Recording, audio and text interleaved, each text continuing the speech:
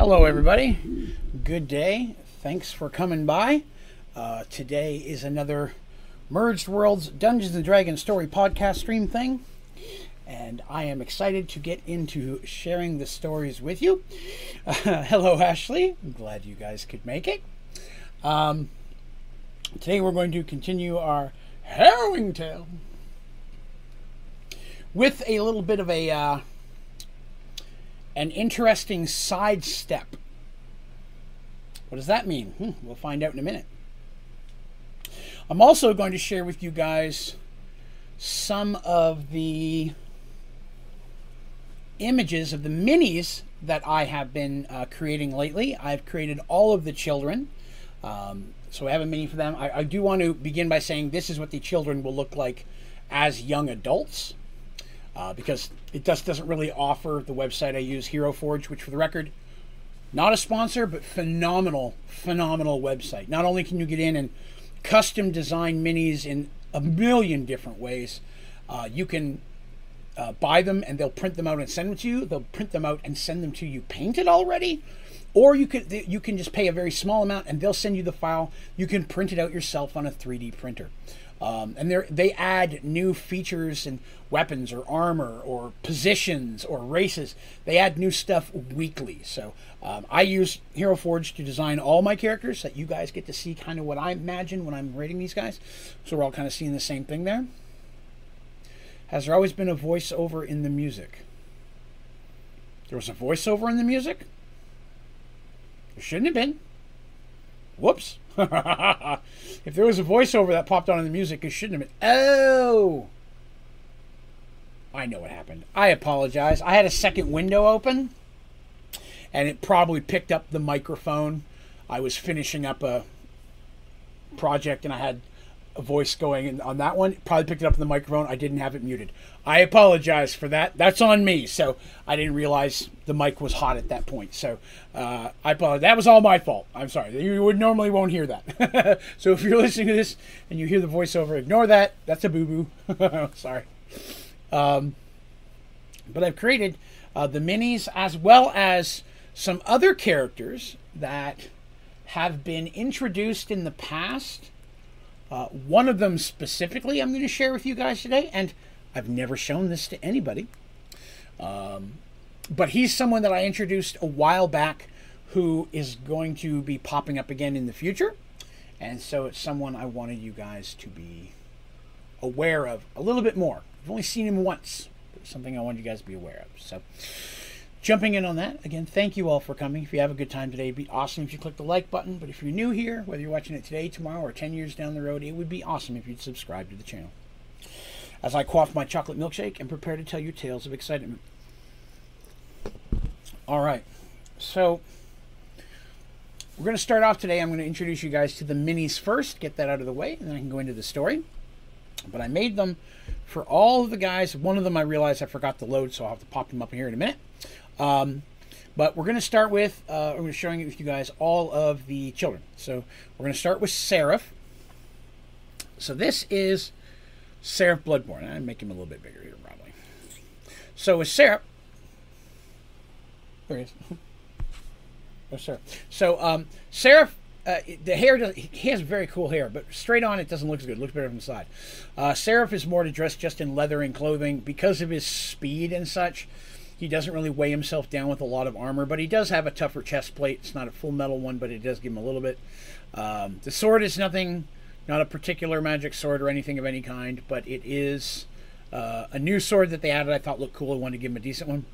And he is carrying a flask of there that you probably recognize from one of the mini stories early. I had mentioned where Artemis thought he was sick. Turns out he was just hungry, and Draven had to take him away from Serenity to teach him what he needed to know to survive. Draven has always had a magical vial of this nature that basically keeps blood alive, keeps it warm and alive. So if he was to drink it, it's just like drinking live blood. It only holds a certain amount, and it still can only hold it for a period of time. But it's something he's had for a very long time that I didn't really, I don't know if I'd ever brought it up in the story, other than the one time where he had Seraph take a sip of it in that exact moment I was telling you guys about a moment ago. But it would stand to reason that he would have one for Seraph as well. If nothing else, he would give Seraph his own. He wants Seraph to be prepared. Special juice box. That's a good way to put it, Ashley. People juice. But yes, that is that flask. As for the scroll on the ground, when I create these characters, I try to put something of importance or something symbolic of them or their class or something down there. Sometimes they can be hints to stories. Sometimes they can just be funny callbacks. There's a scroll down there. Eventually, the scroll will be important. Now, could be that the scroll is the prophecy, per se. Maybe that's what it is. Or it could be something different. But that is the scroll that's down there. No, I'm not going to tell you what it is. Yay. So that's Seraph. There's our boy Deacon. Young Deacon. Again, as a young adult. Black and red are the colors of Firemoon. If you look up Rafe Firemoon's mini on the my website, onlydraven.com, there's a tab called Characters. I have all these minis up there posted. I have all these guys up there now, too. Black and red has always been the colors of Rafe Firemoon, so it would stand to reason that when he's given armor by his parents, because that's where you're going to get it from normally, is from your kingdom, it would be of the same color. He's a sword and shield user. His shield is on his back because he's also a spellcaster. Remember, he's training in that. He's primarily a warrior. He's basically a dual class without some of the restrictions, and we'll find out why later in the story. But the books on the ground, of course, symbolize the learning and the education side, as well as the spell in his hand. For anybody who's listened to this story so far, few episodes, the Man in the Hat popped up, so the little hourglass probably means something a little bit more for those people who've been following the story.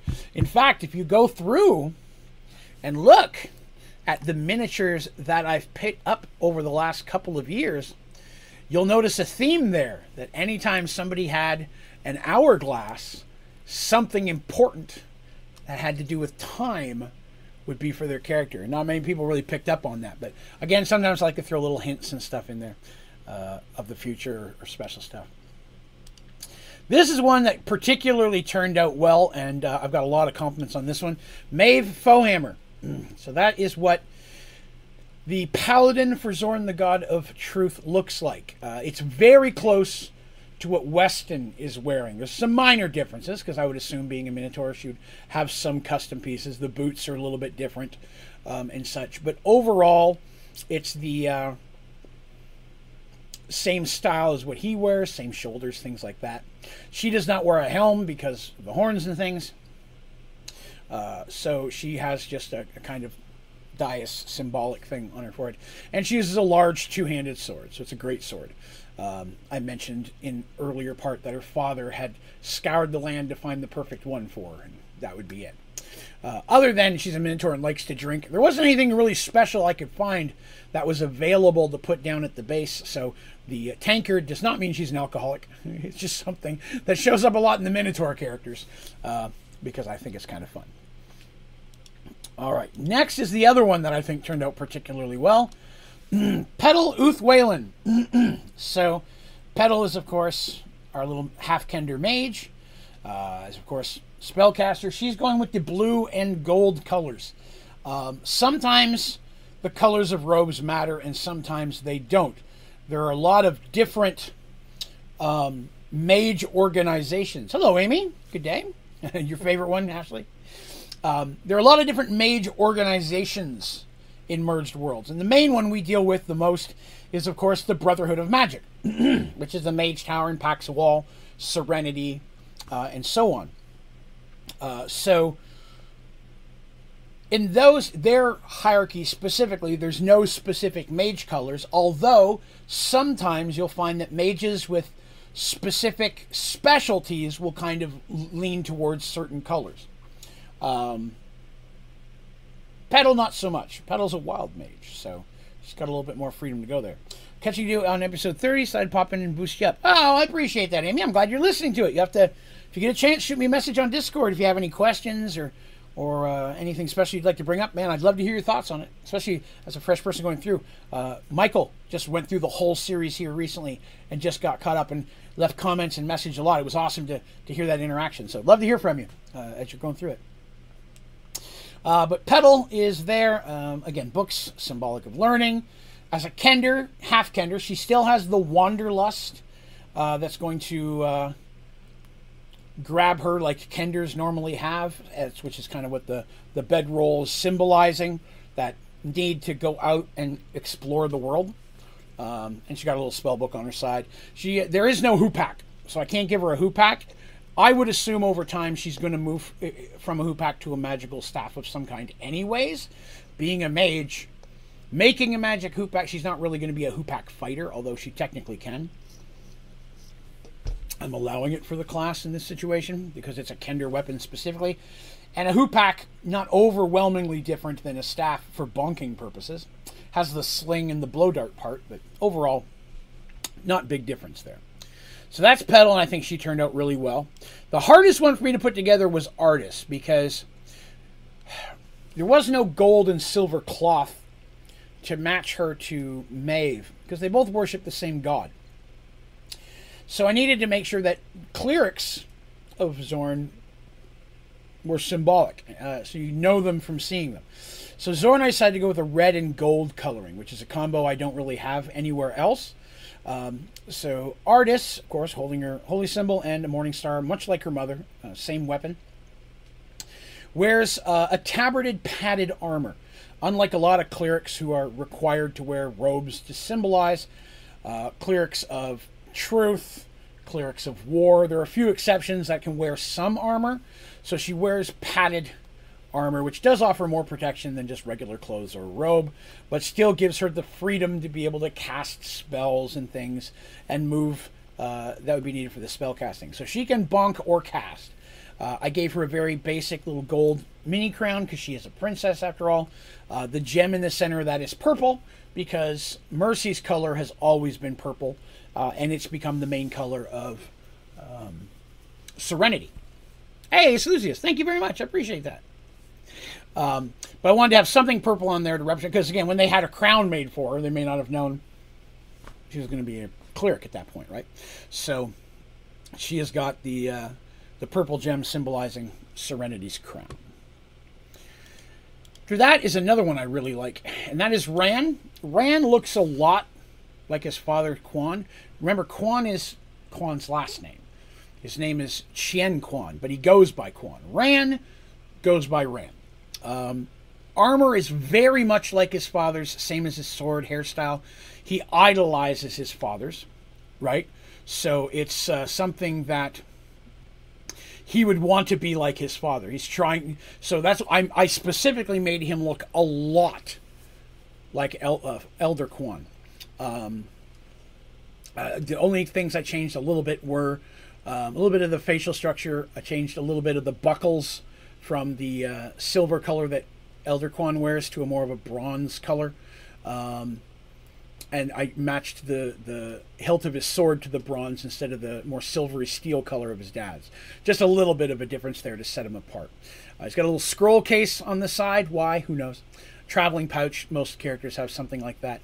One big thing about Ran for his character is, well, Quan, of course, Elder Quan, serves, respect, honor.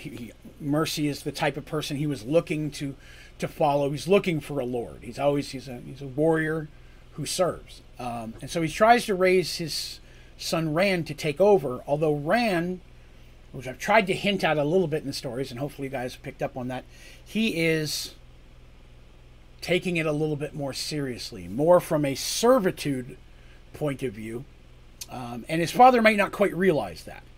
So they've offered the option to have a character on his knees. So to me, Bran is always someone who's looking to serve, but in a slightly different way. You know, more of a I'm looking for the opportunity to jump in front of the bullet instead of I'm here to help you, and if I have to, I'll jump in front of the bullet.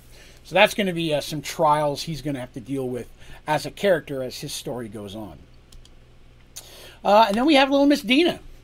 Dina, which is Seraph's love interest in the story. Dina the Flower Girl. She doesn't have a last name. I probably need to make one. But, yeah. Dina, of course, just Dressed she works in the herbalist shop, so those different perfumes and elixirs and things on the ground that she works in her grandma's herbalist shop.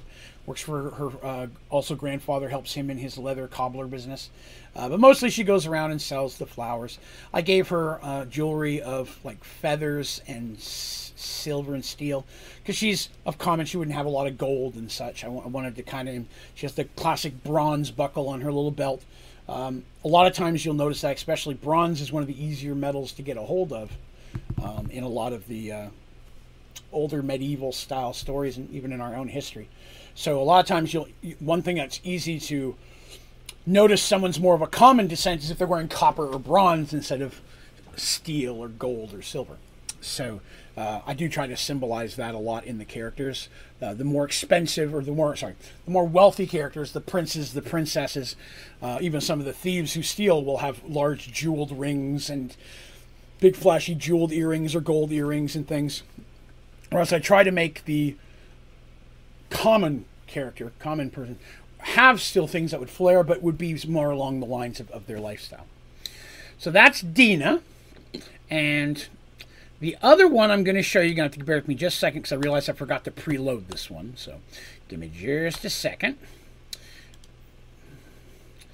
Let's see. This one's a little bit different because this is not one of the children. Now, this is a character that popped up one time in the past. But he's someone I need to touch upon with you guys so that you'll be aware. Ventolio. Ventolio the Thorn. So there was a point when Mercy and all the heroes were about to start marching west to go fight the Emperor. You may remember. They were going to go fight the Emperor and take him out in the tower, and half the heroes and their minions went with them, and they were a small army marching across the land. Before they left, a man just kind of appeared in Mercy's castle, and she was ready to squish him. But he introduced himself as Ventolio and said that he was a Thorn of the Rose, which means he is a general or high-ranking member of the Thieves Guild serving under the Black Rose. The Black Rose being the head of the Thieves Guild, which no one knows who that is. No one's seen them, they believe. But Ventolio is one. If you're a Thorn, they're one of the few people who knows who the Black Rose really is. And that's not to say that Black Rose is anybody we've ever met. I'm just saying they know who that person is. It could be an innkeeper. It could be someone who has a double life like that, or someone they know, a regular city guard or a friend. You never know. But Ventolio is one of the Thorns. Mercy has learned over the time that there are more than one of the Thorns. She does not know how many or who any of the other ones are. He's the only one that's came to her by name because he arrived and said, while you are gone, the Black Rose is going to help protect the kingdom. That's something that's going to be done. Because she views it, the Black Rose views this as her kingdom. Mercy just happens to live there, The Black Rose, this is her land. And so she rules a lot of what the underground stuff, all of it, really. She is not a merciful person. So, but she does not tolerate any type of violence against children. Does not allow that anywhere in Serenity, which I've hopefully got that point across through some of the mini stories where she's been introduced or been talked about. But Ventolio is a rogue, very swashbuckler, rapier kind of guy. It sort of looks thicker than a rapier, and that's because 3D printing it has to be. But he uses a rapier, the very thin classic rapier, very swashbucklery kind of rogue, but also like very deadly. Like you are not a Thorn unless A, the Rose believes they can trust you, and B, you're capable of doing what the Rose needs. It's the Thorns that give out most of the information or commands to anyone lower rank in the Thieves Guild. Most thieves have never met the Black Rose. To meet the Black Rose means either you're about to become a Thorn or you're about to die. One of those two things. You know what I mean? And it is known that if the Black Rose comes to deal with you herself, because you screwed up, it's not going to be a pleasant way to go. Any opportunity she has to make an example out of someone for the rest, she will do so. But Ventolio is the only Thorn that has actually been introduced so far that you know of. But I wanted to bring him in and give it what he looks like, because he will be popping up more in the future as Serenity's story, now that the city's getting bigger and it's continuing. The Thieves Guild, I've hinted at, hopefully you guys have picked up that the Thieves Guild is becoming a little bit more of a bigger problem for Mercy as time is going on. And it can only be assumed that at some point that's going to come to a head, right? So, where we are in the story, all right? Let's get into that now. Do I have more miniatures painted? Oh, yes. I have 4 more miniatures painted of characters you've never met yet.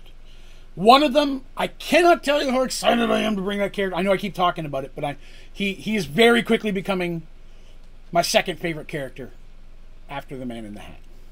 I think I like him even a little bit more than Draven at this point. Like, I really think you guys are going to like him. But anyways, where we're in the story. Again, heroes heard of a city that was offering great sums of reward to anyone who could come and help with the drow problem.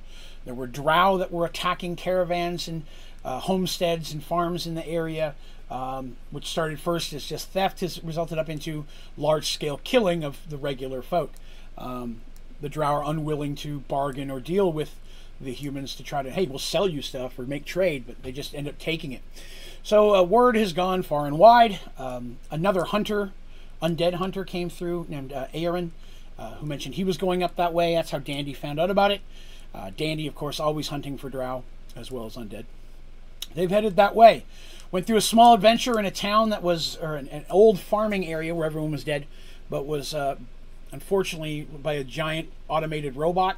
Managed to defeat that with the help of a young mage that they picked up in a tower who'd been in a magical suspended animation, named Fia. Fia has joined the party. I can't remember if I told you guys how old Fia was, but she's like late teens. So she's considerably younger than the rest of the characters at this point. All of our characters at this point are well into their mid to late 30s. I mean, think about Seraph is 16, 17, right? And they traveled the world and adventured for 3 or 4 years before that. They were around 18, 17 when they started. So they're definitely in their mid to late 30s at this point. They are aging, as is everyone except for Artemis, of course, who doesn't look a darn day later. You know that's got to rib some of the other characters, right? Like, wow, you look the same as I met you. Look at the bags under my eyes. There's got to be a poke to be a friend with an elf when you can see yourself aging, and they're not. To Artemis, it's been but a day of her life, everything that they've done so far. But they were traveling, and they got through that, and they made it to a small village that was only a week or so away from the city that they were going to, a city named Star's Rest. While there, they were offered a job by a guy named Willem. Willem said that he was guarding a caravan that was meant to arrive here. It was going to get here. Then he and his people were going to guard it the rest of the way because of the drow attacks. These people, our heroes had mentioned they're headed that way because they'd heard of the drow issue. They didn't quite say who they were. They're not lying about their names, but they're not saying, hi, I'm a queen, she's a high cleric, he's a merchant lord of the oceans, Darstopian. He's trying to leave that behind. We're just traveling through. We heard of the problems. We're going up to see if we can help in any ways. So he's like, hey, we're going that way too. Want to make a little bit of money? You come with us, help protect the caravan. That might get you in good when you get up there, right? Because if you're looking to hire people, you've already worked for the city kind of by helping a caravan get there. Good word. But they agreed. The caravan was going to be there in 4 days. So they had a little bit of time to kind of hang around the little village. It was a small town, had an inn and stuff, and they have plenty of money. So they said, yeah, we'll stay around for a couple days.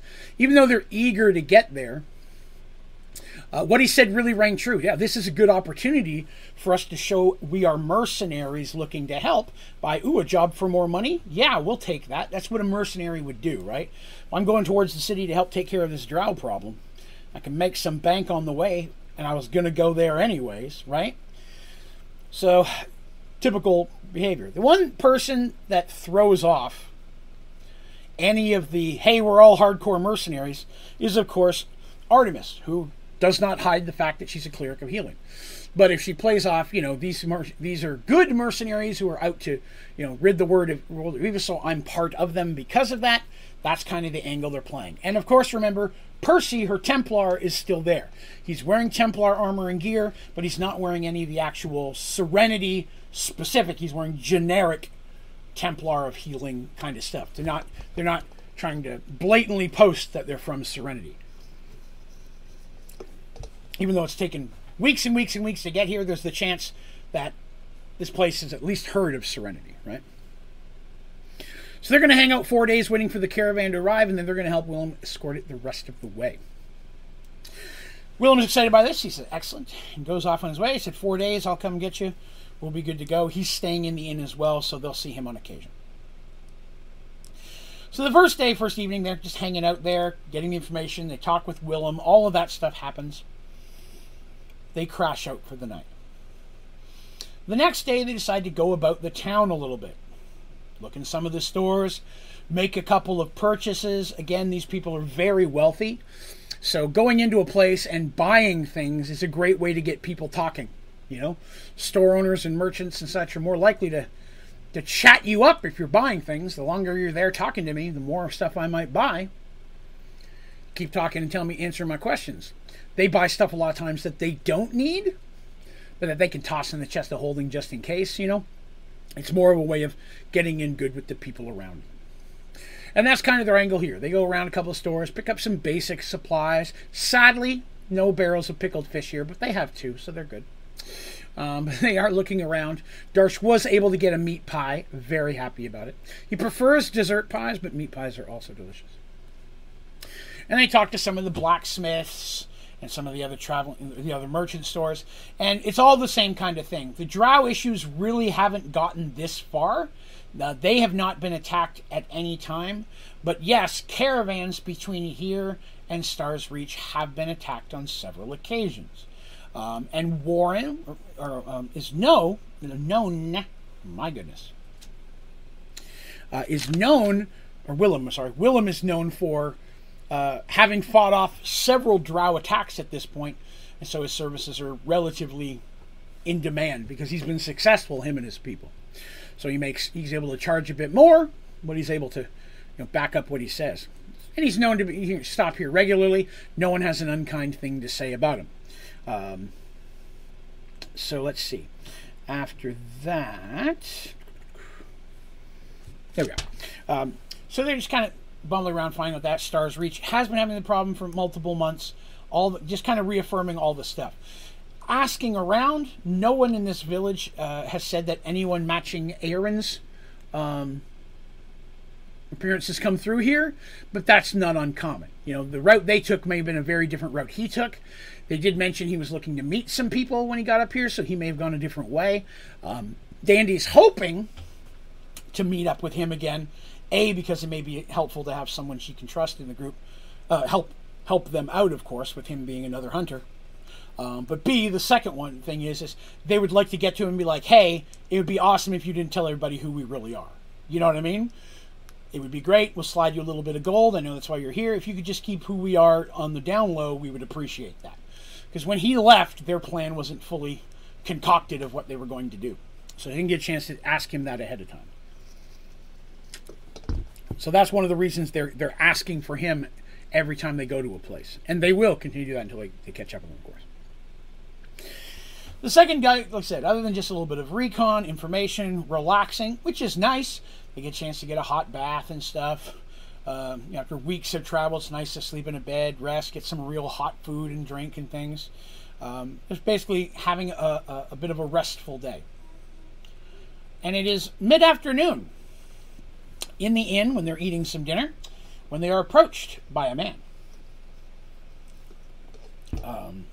One quick second.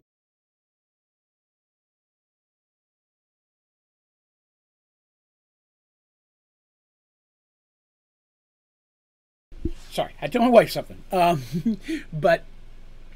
Yes, so this gentleman shows up, a rather proper gentleman, not fancy guy, so looks like a regular Joe, and introduces himself as the mayor of this small town. Really calls himself the constable. He just kind of helped oversee the town. He's not like an elected official as much. He's been Just kind of found himself in the role one day, and people help pay him to help people take care of things. The town has some city guard like anyone else, so he's kind of in charge of that stuff. If anything else, he's more of like a, what's the word I'm looking for? A reserves, the head of the reserves, called up only when things are really needed. Somebody gets drunk in the bar, somebody comes through town causing problems, brigands in the area, stuff like that. But he's heard that the characters are in town and that they've signed on with Willem, and he introduces himself. His name is Mark. He's like, hi, I know, odd name. His name's Mark. And he's like, hey, I'm sorry to bother you all. I appreciate you all staying in town. You've been kind of being friendly with everybody, and that's awesome. Also heard you're going to be here for a few days, that you're mercenaries that have signed on with Good Willem to help him guard one of the caravans.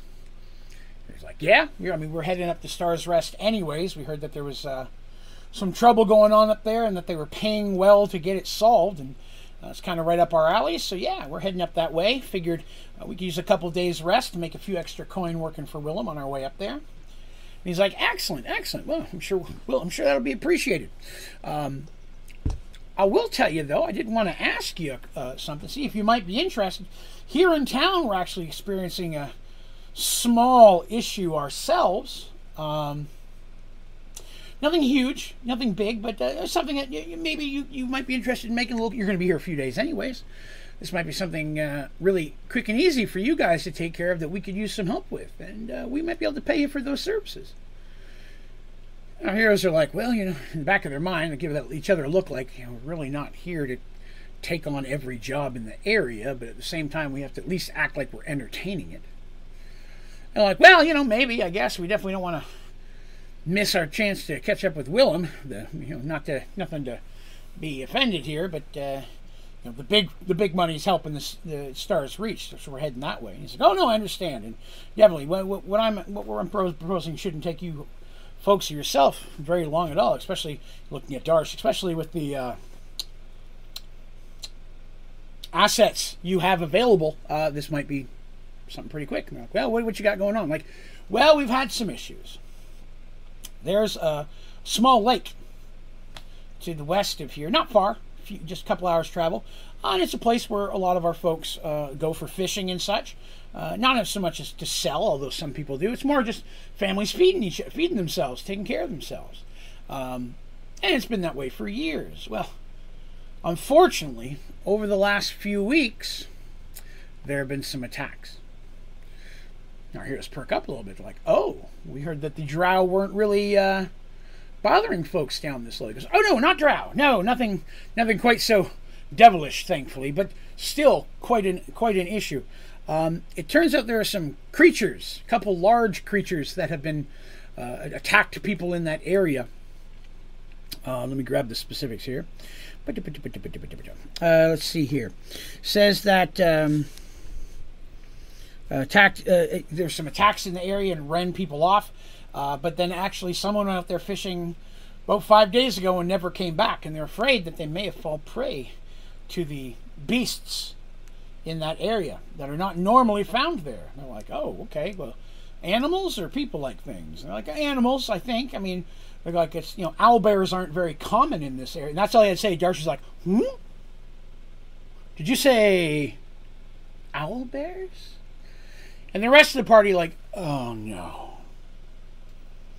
Because it is well known across the many worlds that owlbear meat is disgusting to everyone except minotaurs, who consider it a very big delicacy. Some damn fine eating, if you will. And there have been several situations in the past where their group has been fallen off the rails, if you will, because an owlbear was in the area. In fact, one of their very first adventures, one of the little side fights, was they came across some owlbears, and because Darsh wanted that meat, they all got embroiled in it. Mayor's like, yes, supposedly there's some caves on the one side, and just never really been. There's been bears and such that have lived in there in the past, most of the time not causing a lot of trouble as long as stay away from it. But sure enough, I guess there's 2 owl bears that have moved into the area. I don't know if they killed the bears or what there, but there's 2 owl bears hanging out in that cave. Now our heroes are like, well, it's not normal to find 2 together. They're very solitary creatures. Normally only come together for mating, and then as soon as the child is old enough to be on its own, it's usually abandoned by the mother. The fathers are usually gone long by then. So maybe a mother and child that just isn't big enough. And he's like, I haven't seen them, but from the descriptions I have seen, they look like 2 really big, same-sized owlbears. Well, it is a little unusual. But I guess we'd have to ask, what exactly are you offering? There's a few moments of going back and forth, talking about pricing. The heroes, haggle a bit to make it look like, they're looking for what, getting paid well, but at the same time, they're not really need the money, but they are trying to play their parts as mercenaries. And when it's all said and done, just like with Willem, the mayor feels like he's paid more than he wanted, but he's actually getting it at a steal if this is successful. And it is contingent upon successful. They have to return with proof of 2 dead owlbears in order to get paid. It's like, all right, well, after today, we got 2 more days before the thing shows up. It's a couple hours away. Should be able to get there and back tomorrow. Still have a day to rest before we go. Not a problem at all.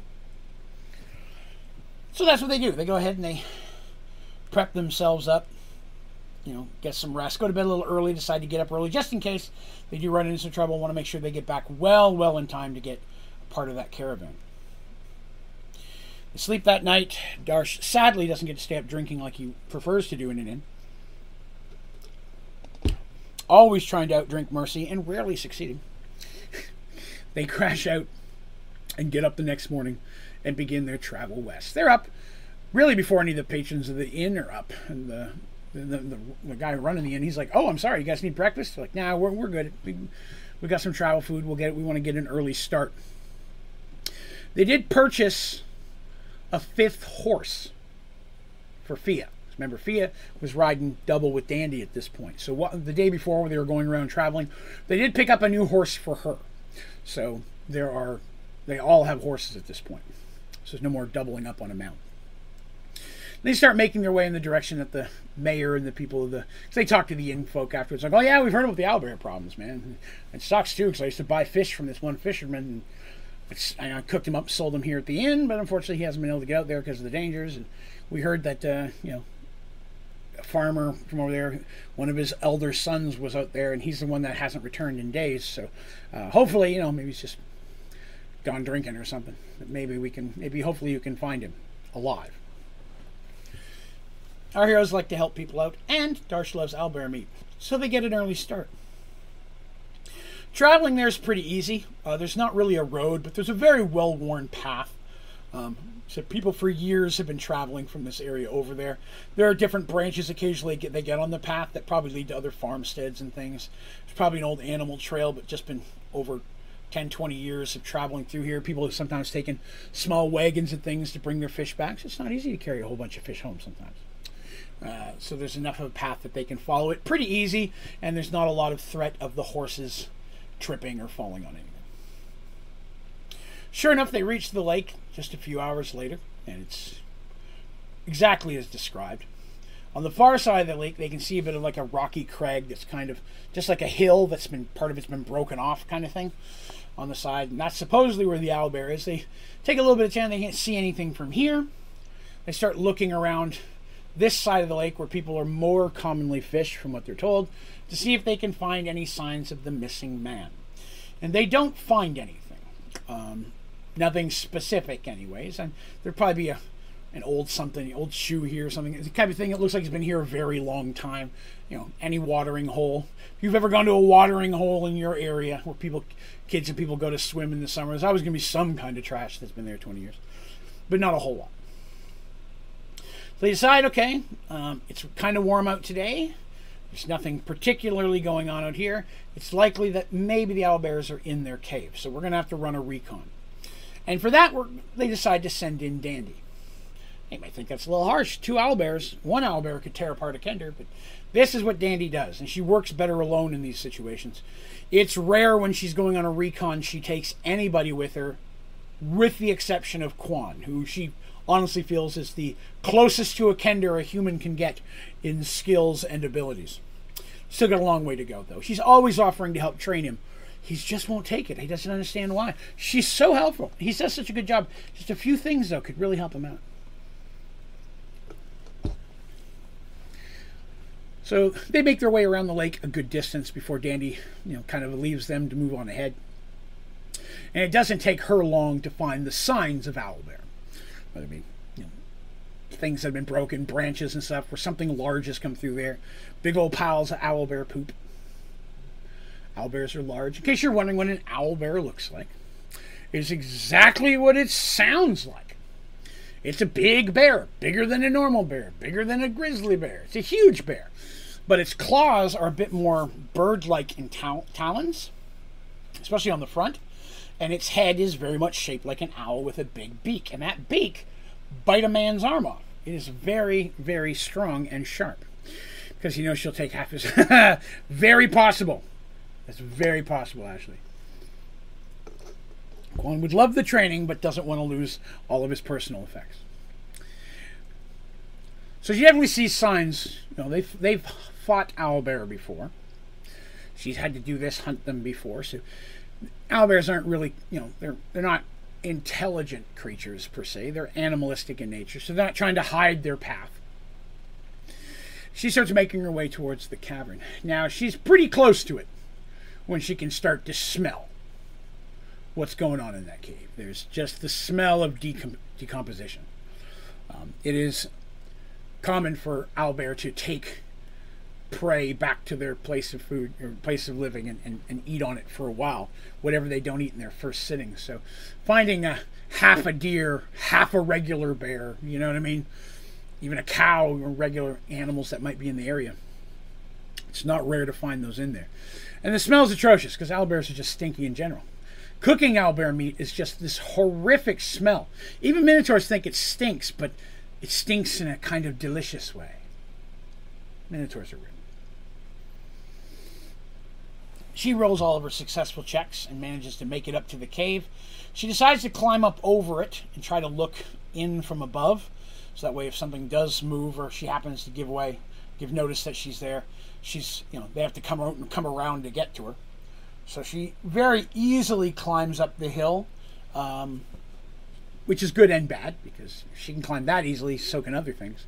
Owlbear is surprisingly good at climbing. The entrance to the cave is very, very large.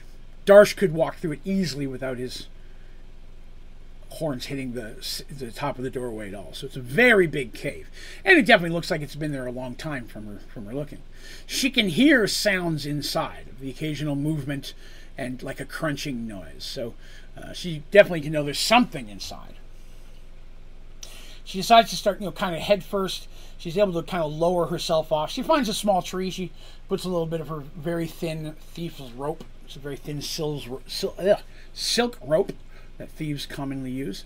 It's very lightweight. It's dark. It ties easily. It's hard to cut. Because it's dark, it's less likely to be noticed. But it's very expensive. It's not cheap rope. She kind of lowers herself down a little bit so she can kind of see what's going on. Now, luckily, the two owl bears that she sees are far enough into the cave that they're not paying attention to her. At least not yet. Being up high like she is, also a little bit less likely that her scent will wave in there, though she knows she can't stay long because that will happen eventually. And sure enough, there's two full-sized owl bears in there. You can't just tell if they're male or female from just standing there. Male and female owl bears are about the same in size, other than the obvious bits. There's not much difference between them, and those aren't things you can really notice from hanging upside down in a cave. But there's two full-size owl bears, and she's like, if one of those is definitely not a child. These are full adults, 100%. And unfortunately, she can see in the shadows what they're crunching on appears to be the remains of a person. She can't make out much of it, but from the bones and such she can see in the area, there's probably been more than one. She takes this information and quickly returns back, A, to not give away that she's there, and B, because they may decide to leave, and with them in the cave, that gives them some additional options. She gets back, explains it. Of course, everyone's not happy to hear that there's bodies in there, but at the humans and such, but not completely shocked with the guy gone is missing as long as that guy has. So they decided to set themselves up a little bit of a plan. If they're in the cave, that's good, because they have the option to kind of keep them ahead if they can kind of block out that doorway, even though it's a large doorway. If Darsh and Mercy can hold that doorway, the owlbears themselves would have to come out one at a time because they're huge. So it might help keep them from both attacking at the same time. They also have the option of potentially putting fire in there. And speaking with Fia, again, she's a mage of some ability, and she does have the ability to cast a fireball spell. Conveniently, because of her level's not that high, she can cast one a day, but she does have the ability to whip out a fireball spell. And she's like, outside of that, I got some magic missiles I can pop off like any other mage. I don't have a whole lot of offensive spells in that regard. But I mean, you get me close enough, I can fire one in there in a contained space. That one fireball could do a lot of damage, and then I just got to kind of get back out of the way and let you guys do your thing. They're not really excited about having to bring Fia up to that close to the cave, but at the same time, she did really well with them against the giant automatron, the farming thing. And this might be another good chance to see if she would fit in with them on the rest of this adventure, because they'd spoken in private, hadn't decided if once they got to Star's Rest, they'd kind of like, well, here's some money. Best of luck to you, get your life started. Give her a good chunk of cash. There's 5,000 gold. Go buy a small house or business or find a mage school, whatever you want. Or they're like, okay, we'll take you back to our mage school, but you're going to get squished if you come with us. So you stay here while we go adventure, and we'll pick you up on the way back, kind of thing. So they're kind of testing out to see how capable she is, because having a mage is very handy. Drow are historically a very magical-based race in both their attack. Although it's mostly clerical magic, they do have mages as well. So having their own mage to maybe even slightly counteract that would be very useful. So here's a good test of her abilities. So they determined that Darsh and Fia are going to go up first, with Mercy coming up a little bit behind. So that way, if she has to, she can kind of pull Fia up. But at the same time, they don't want to leave Artemis in the back all by herself, which she isn't, because she's got Percy. Dandy is positioning herself above the cliff again to have hopefully the opportunity to throw daggers down onto the things, aiming for necks, heads, backs, areas that might be a little easier for her to hit from above, while the regular creatures or a regular team is attacking from the front. The goal is for Fia to cast her spell directly into the cave, and everybody else kind of jump out of the way before the fire comes blasting out. The only concern is, will the owlbears know they're there before they get a chance to cast a spell? Through scent, or the fact that Fia has to actually cast the spell verbally, it's possible they may make it out. If someone has to block the cave entrance and hold it off for a round or two, Darsh is in the best situation to do that. So they prepare for their imminent attack. And they're able to make it up to the front of the cave without many problems. Fia trips once. And they're careful. And immediately, Danny's watching this like, okay, gonna have to teach her to walk better. I mean, she's definitely someone who's lived her whole life in a house where she hasn't spent a lot of time in the woods. And, she's watching for not from a judgy, but a, hey, if you are going to stay with us, this is something we're going to need to do to help you survive a bit better. If we're chasing drow, you cannot be making a bunch of noises. Can you divine verbally? Like, can she whisper? Not normally, no. So most spells, historically, have to be cast at regular volume. So just regular speaking volume. The sounds have to be, because it's not the thing with a magic spell. It's a good question. A good way I can touch on this. The thing with a magical spell is you have to perfectly enunciate the syllables. That's very important. So imagine if I'm just having this conversation. I must properly say every vowel and every sound of each word. If I'm whispering it, those sounds aren't able to be made. I'm not forming those actual specific sounds that I get the message across. You'll understand what I'm saying, but I'm not enunciating those perfect syllables because, of course, language of magic is the language of gobbledygook, right? Allah, filamamam, but it still have to be very well enunciated, and even the smallest mistake, the spell will not cast correctly. That's why they have to study them every night before they go to sleep. That's the concept of it anyways. They have to study them very, very much to refamiliarize themselves, because once they cast it, in theory, the knowledge of it goes with the spell and you forget about it. Original Dungeons & Dragons, you cast a spell, you can't cast it again. Most modern versions have changed that some, but you still have to speak it at a normal tone. There are special spells that may require music. You may have to be chanting louder and louder and louder. You're going to find a lot more of those in cleric spells than mage spells. But there will be chants and things of that nature that you may have to have multiple people all speaking at the same volume. And a lot of the group spells require that. So whispering, normally not going to work. Makes sense? Improper enunciation could be very much so. Very much so. Especially if we were to take that question about properly enunciating. You see the spell wrong, nothing might happen. Or it could backfire, you could make something funky happen. Right? Even more so for people like Deacon and Petal, who are already dealing with wild magic. If they make a mistake, there's a much higher chance that a negative or alternate effect will happen. Regular spell, 75% chance probably the spell just didn't work. For them, 80% chance that the spell now does something different. It'll cause a wild surge, and whether it's good, bad, or nothing, they're not going to know. At the same time, yelling a spell is the exact same problem. It's not easy to properly enunciate when you're screaming at the top of your lungs. Anybody who's being yelled at by a customer when you're like, I can't understand a thing you're saying, man, you're going to have to calm down. Or you've been yelled at by a family member or something. Someone's screaming at you, you're like, I only got half of that. I don't know what you're trying to say. So again, you have to perfectly enunciate them. So an average tone of voice, maybe slightly louder or maybe slightly quieter, but to the point that you can still make each sound perfectly as required. For the verbal component, the VSM are the three components of a magic spell. V is verbal, S is somatic, M is material. Somatic means fingers. So you can wiggle your fingers. Blah, blah, blah, blah. I got V and S backwards. No, I think that's right. So anyways, there's one of them is you have to have hand gestures. Material means you have to have a bat wing or a feather of a goat or whatever the case may be. Do goats have feathers? It's Merge Worlds. If they want to have feathers, I said so. Kidding about the goat feathers. But something of that nature. Some spells require all three. Almost every spell is going to require some form of hand movement.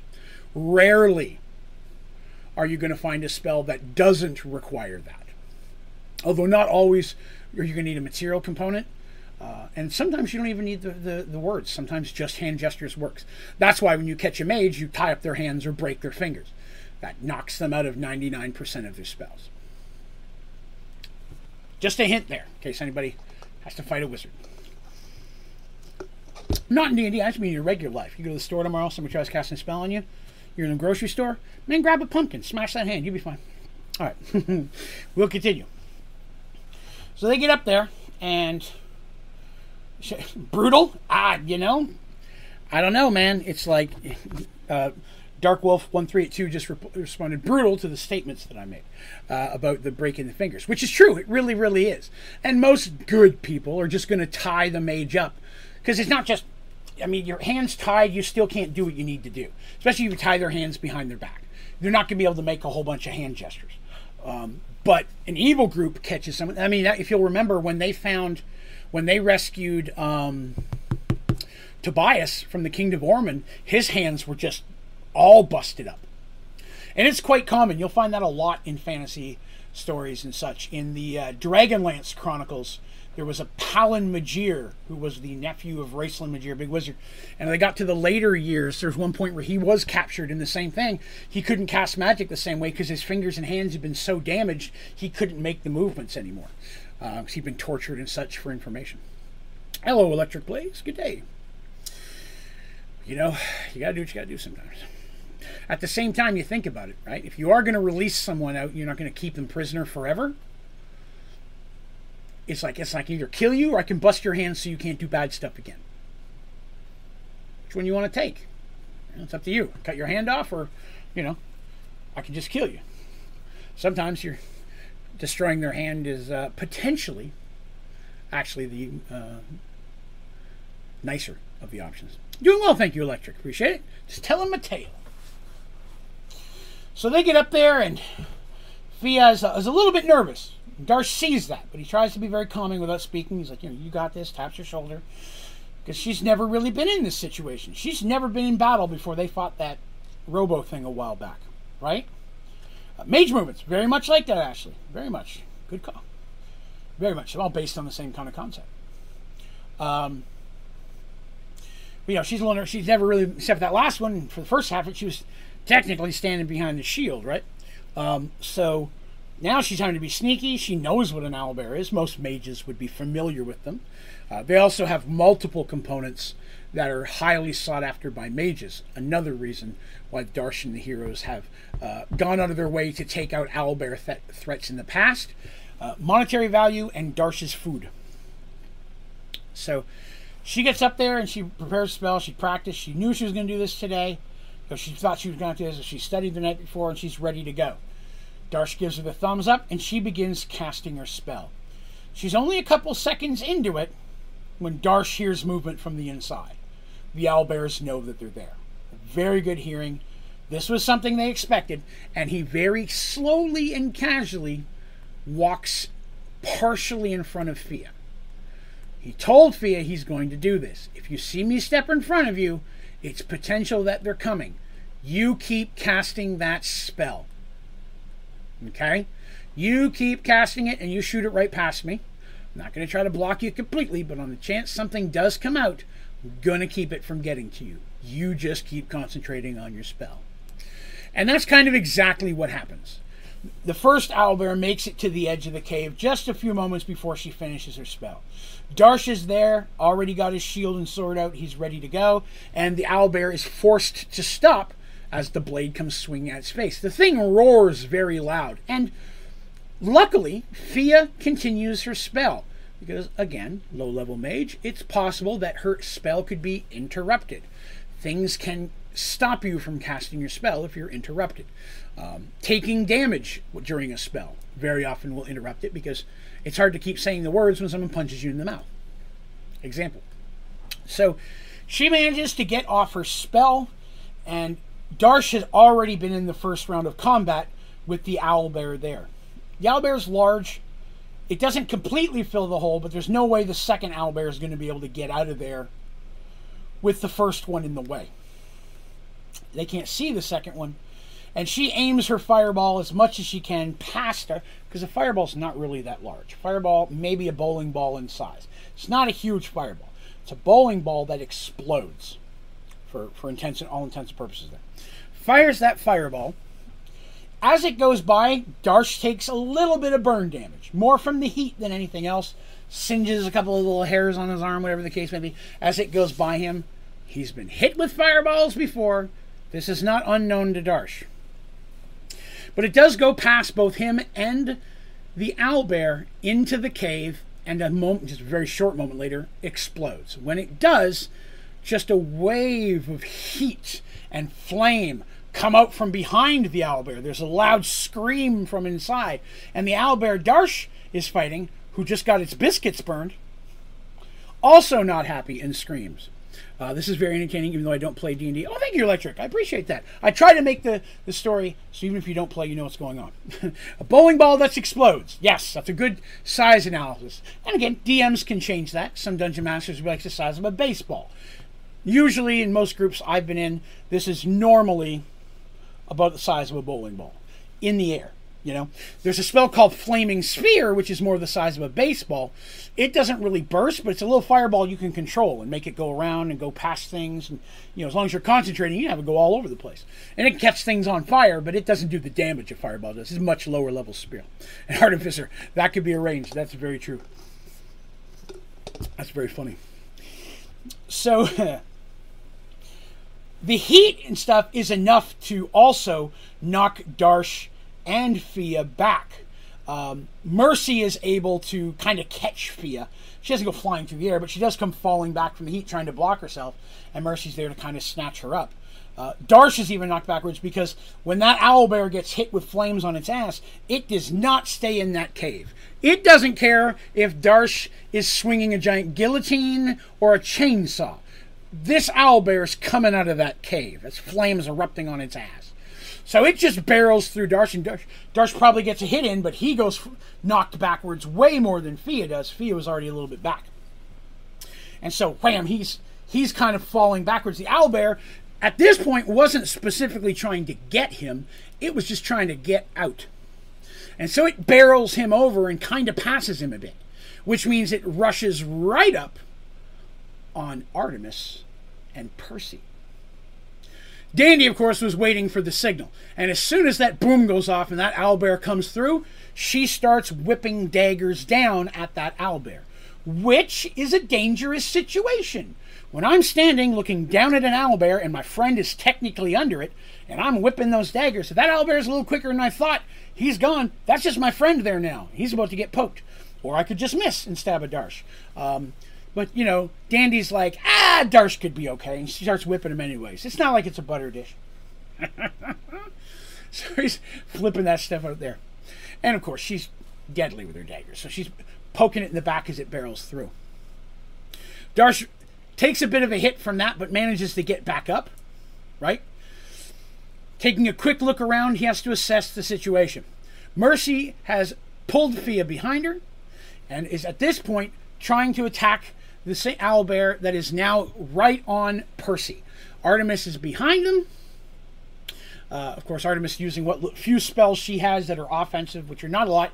She does have her little wand of magic missiles, so she's popping off a few of those, though that wand getting a little weak. They do have a certain amount of charges, and they can be recharged. It requires a relatively high-level mage to do that. Fia would not have that capability. So having the mage tower, a lot of times, she will have one recharged for her. But she used a lot of them against that giant robot harvester earlier, so she's already burned through a lot of these, which is not good because she's only got the one. So Mercy's attacking kind of the side/front of this owlbear, and Percy's right in front of it. Darsh immediately would jump in to help, but the second owlbear comes running out of the cave. This owlbear is just straight up on fire. They are very shaggy, like a grizzly bear, and the amount of flame, you can tell the thing, part of its face is melted a little bit. It's like it's definitely in some pain and anger, and scary, evil owlbear animals are scary and dangerous. But one of them hurt that bad makes it even more so. And Darsh realizes he's going to have to take that one himself, probably to keep everybody else safe, hoping that maybe Dandy can help a little bit from above. So Darsh takes on Bear Von Crispy all by himself and comes in sword a-blaring with that. Got his shield and he's got a sword. He is using a shield in this combat. I mention that because sometimes he dual wields weapons. Depends on the situation. Dandy sees these same things, and from where she is, it is nothing for her to switch targets as needed. If one bear ends up being a problem more than the other, she can start targeting at that one. She carries no less than 20 daggers on her at all times. Granted, many of them are in a backpack. She doesn't have them all easily grabbable. But she would have, before this fight started, taken a bunch of them out and kind of stuck them in the ground in front of her, so she can just grab one up, pull it and throw it, grab it, pull it and throw it. So she had a ring of daggers around her, and her very special magical dagger she keeps in a bandolier across her chest, tucked into the sides. She's got a flame dagger. She's got a very strong silver dagger, a couple different daggers of that nature. So Darsh is taking on Bear Von Crispy. Percy and Mercy are fighting the other one. Keeps kicking me in the face that those guys' names are Percy and Mercy. It's just funny to me. Fia, caught off guard, doesn't quite know what to do. So for the first couple rounds of combat, she's just like, oh God, what do I do? There's a bear there, there's a bear there, so on and so forth. But after the combat gets going and she sees her friends in trouble, she immediately then begins casting what spells she has. Magic missile spells specifically. And she ends up shooting him at the one that's fighting Darsh. Even though she's closer to the other one, in her mind, she's like, well, Dandy's really helping the Percy Mercy combo a little bit more because they just don't have Darsh's strength, and that owlbear is angry. But Darsh is dealing with a furious, almost to the point of insanity bear from the pain. And that bear is not going to care how much Darsh hurts it. It's almost in a berserk at this point. Makes it twice as dangerous because A, it's going to ignore the pain of hits just to hit him back, making it harder to hit the thing. Second of all, it is very common in Dungeons & Dragons, if something's in a full-blown berserker attack, even if you take all of its life points, sometimes it still keeps fighting. It's dead, but it doesn't stop. And then when things calm down, it just falls over dead. The adrenaline lets it go a little bit further than it should. Common barbarian issue. Darsh, very lucky. He's fought owlbears a lot. Not only because of his time with his friends, but being a Minotaur, even as a young Minotaur, hunting owlbears is something that is quite commonly done by Minotaurs when the opportunity arises. Owlbears are rare. They're magical creatures. They were originally created by a mage. They're not a natural born animal, but they do breed and slowly. That's why you rarely find them together. But he's doing a lot of damage. He knows how to fight the thing. He's staying very nimble. Percy and Mercy a little bit harder. You know what I mean? When Percy and Mercy are doing their best, but the owlbear is just huge compared to them. Percy's a regular dude. 5'11", 6 feet tall, average size. But remember, Mercy's like 5'4". She's a badass warrior, but she's little. Right? So she's little. Artemis is little. Dandy's the littlest. Fia is taller than all of them, except for Percy. She's almost Percy size. I think she was like 5'9", 5'10". That means she's basically towering over Artemis, Dandy, and Mercy. So, but Mercy, of course, is a badass. And it doesn't take long for her to draw the full attention of that owlbear. Because a few good hits of her Morning Star lets you know she's there. Now, against this type of a creature, the Morning Star does damage, but not as much as a sword was. And she does have a magical sword, and on occasion, she does switch to it. This is one of those situations. Using a Morning Star is great against brittle stuff, even regular humans. You know, I swing it, I can crack your skull, break your arm. But against a giant bear flank, little spikes is doing some damage, but with all my strength, it's still just hitting a tree with a stick. You know what I mean? I'm not breaking any bones on the inside of that thing. They're just too big and too powerful. So the little spikes may be irritating. Helps that it's magical. But it's not going to do the damage a blade would. So she basically tosses her Morning Star to the side and draws her sword. You'll remember she has a magical ring that can teleport her Morning Star to her hand anytime she needs. So it's nothing for her to just throw it on the ground and pull out another weapon. I'll get that later. So she switched to sword and shield herself. And she has, I think it's, if I remember correctly, she's using a longsword +4? +3, +4. +4. She gave the +3 to Ulrich. She has a longsword +4.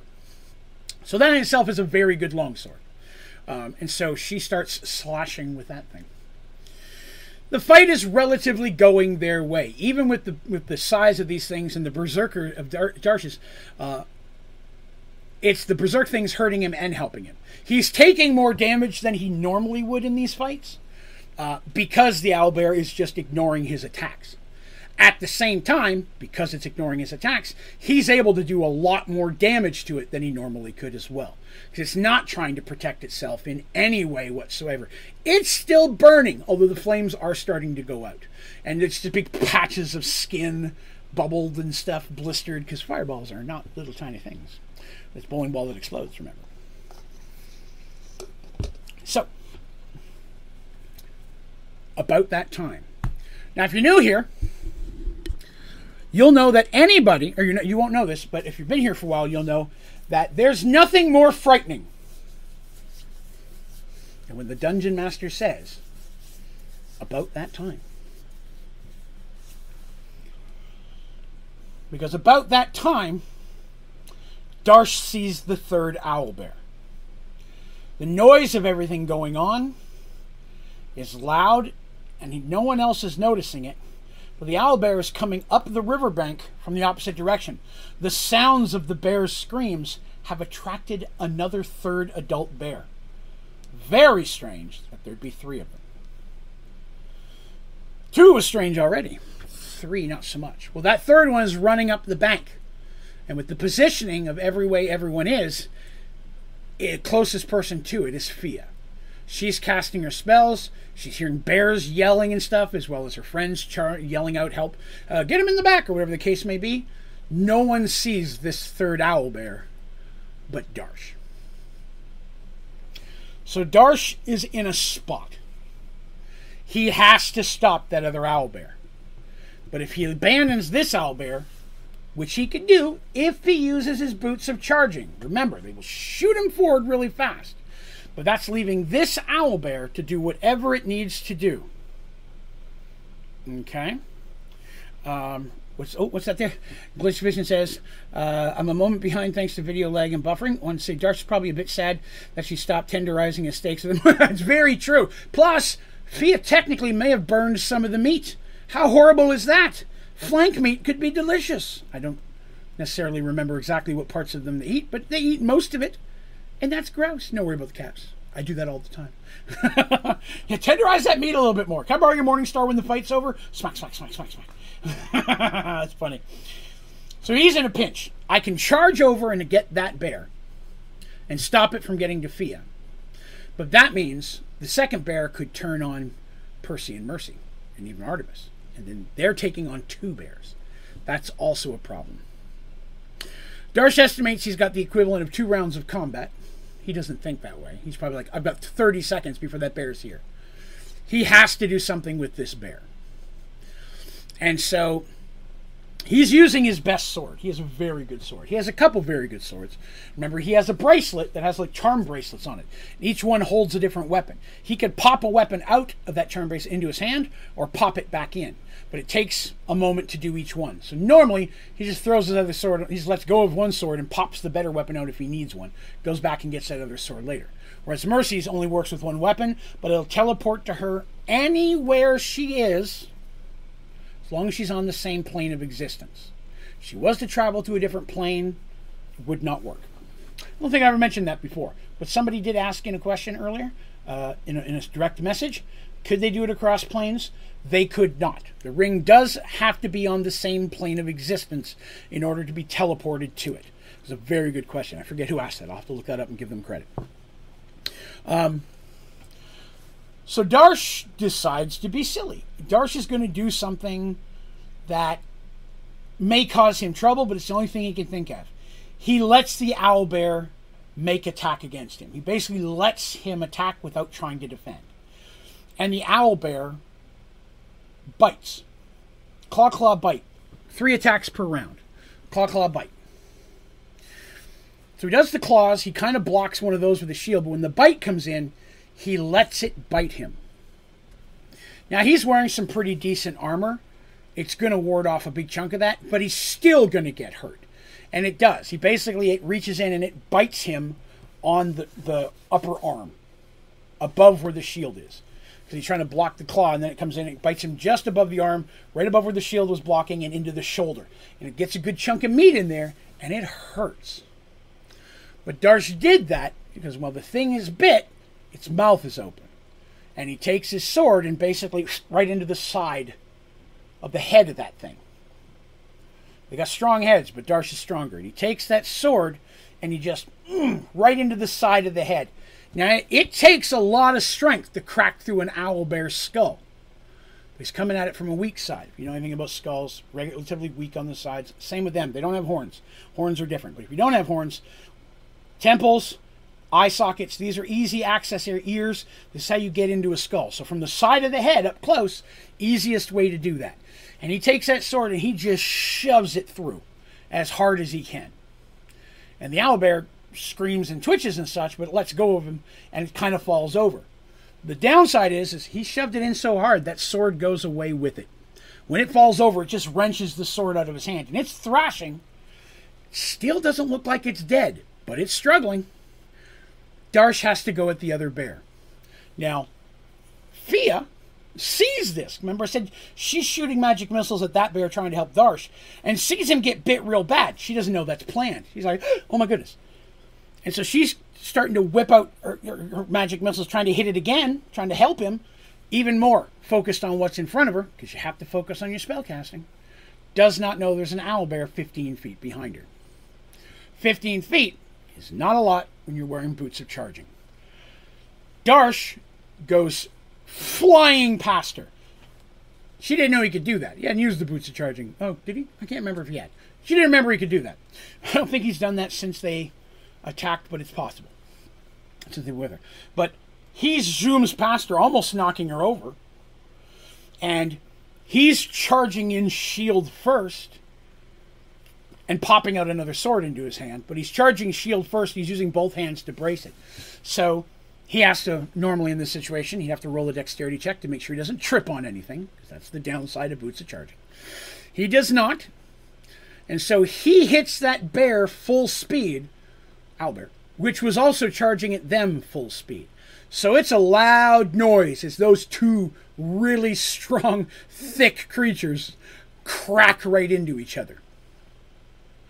And he basically shield bashes the owlbear straight in the head. Because, the owlbear wasn't expecting a minotaur way over there to suddenly be right here. Again, animal instincts. Wouldn't have been prepared for that. So Darsh goes flying through, and as he hits that, he can hear it cracking of bone in the owlbear and himself. His arm, just from the strength of it, he can hear, he doesn't hear, but he can feel his arm crack, and his whole arm gets yanked out of the socket. Like, he can feel his shoulder completely dislocated. He threw everything he had on his left side holding that shield in, and the pain is intense. Now, the owlbear, of course, tumbles backwards. Not so much from the force of the blow, but just from the shock of the pain. Darsh is tossed backwards. The owlbear has way more momentum than he does. But the owlbear stumbles back because it did take some serious damage, and it's a little woozy. And Darsh falls backwards, and his shield falls out of his arm because that arm's dislocated. He has almost no control over it at this point. And he manages to get up on his knees real quickly as the owlbear is starting to gather its wits and starting to come forward. It's moving forward, but it's obviously still stumbling. It's trying to get towards the screams of the other owlbear. He doesn't know what's going on behind him. But he stands up as best he can and starts making his way towards the owlbear. Now, he's hurt more than he thought he was. When he stands up, he almost falls over again. The pain in that arm and shoulder just hits him like a wave. But he knows the only behind him is potentially Fia with no other protection. Luckily, he sees a little magic missile shoot past his head and hit the thing. So he knows she's okay right now. But it just, to him, presses more on how important it is he has to protect her. It could not be charged. That is correct, Michael. That's a very good question. Could her Morning Star be stored in the chest of holding? It could be, but she couldn't call it. That's exactly correct. Yeah, even a regular bag of holding. Hayward's handy haversack. There's a lot of magical bags of holding. Anything that puts it in its own pocket of the astral plane is technically another plane. It cannot be called from that. Very good. There are only a few magical items that I know will work in that regard. One of them is the Book of Spells, which is a magical item that has multiple pages in it, and each page has a spell. And you may cast that spell once a day. You don't need to be fighter, thief, wizard, doesn't matter. You can cast that spell once a day. But once you flip the page in the book, you can never flip back. And it could be a wizard spell, it could be a cleric spell, you don't know the level. You random roll for it every time you flip a page. And you don't have to have that book on you. You can have that book back at your house on the other side of the world. It can be on a different plane of existence, or in a bag of holding, or a chest of holding. But every time you cast that spell, there is a percentage chance the page will flip itself. And that percentage chance increases every time you cast that spell. Mercy had one of these very early on in the adventure, and she had a very strong healing spell, and she used it, I think, 8 or 9 times before it flipped to like a magic missile or something that was about useless compared to what she had before. But they did have one of those. That's the only thing I can think of that works across planes. I want to say it's called the Book of Spells. Book of Infinite Spells, even though it's technically not infinite. It's something like that. 2nd edition. Give me a second, I'll find it. I don't mind. I know I'm telling the story here. Hopefully you guys don't mind too much. Give me just a second. I'll tell you. I got my Dungeon Master Guide right here. Books. Let me see here. Let's see. Blessed Book, Exalted Deeds. Book of Infinite Spells. Incredibly powerful magic item. Creating one is worth 9,000 experience points in 2nd edition. It's an easy way to tell how strong or powerful a magical item is by how much experience you gain by making one. 2nd edition gives us all that. No, it's not in the tome. It's just a classic one. Book of Infinite Spells. And every time the page flips, you roll to see if it's a wizard or a cleric. You roll to see which level it is, and then you roll to see which spell it is. 100% random. And as a DM, it's way more fun for me to always make them roll. I never pick one specifically, because you can flip it as often as you want. But once you get to the last page and flip it, it's done. That book is empty to you. When you open it, it won't open anymore. It won't open anyone else either. The magic of the book is done. It is if you pick up a book and open it up, it'll open to the page that the last open spell was. A foolish man riffles through a book. Could you imagine that? Pick that and riffle through it. What's in here? It's gone. You've wasted it. Very funny. I've heard a story. It never happened in my group, but a friend of mine said he had a group where a guy riffled through the spells of Barbarian. I'm just going to riffle through it, see if there's any pictures. Throw that into your 5e game. Oh, yeah. Great book. It's a Book of Infinite Spells. If you can't find any information on it, let me know. I'll screenshot it or photocopy it. Send me a message on the Discord, and I'll send you the specifics I've got on it if you can't find it anywhere online. But it should be there. It's been in the game a very long time. Also, if you're looking for chaotic stuff, Deck of Many Things. That has ended more adventuring parties than any other individual magic item in the game. All right. Darsh is in quite a bit of pain. Now he feels a little bit more like the burned up Von Crispy Bear that was back there, which he doesn't know if it's still alive. He's actually lightheaded. The bear is stumbling towards him, and he's stumbling towards the bear, and the bear growls out in anger and confusion. Right? Anger and confusion. And Darsh wants to whip out one of his swords. But he can't. Because both the bracelet and Mercy's ring do have a command word. Just wanting it in your hand doesn't work. You have to say the command word. And for him, he has to say the command word to pop out the item. He's in so much pain, he can't focus on it and can't remember the word. So the thing comes up to him and growls really loud. His left arm is hanging limp at his arm. He doesn't know what else to do. So he just hauls off and punches it as hard as he possibly can. Again, he feels the crack of bone, both in his hand and in the jaw that he finishes shattering with that punch. Shield had already done a lot of damage to it.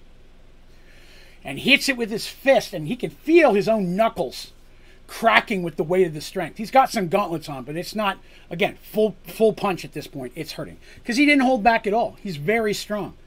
This is still not enough to kill an owlbear, but by God, it stunned it even more. And again, by 2nd edition rules, Minotaurs have 2 other types of attacks besides melee combat. They have a bite attack, which is not going to help Darsh in this situation, but if you've ever been bit by a cow, that hurts. Just saying. But he uses the only other weapon he can think of left.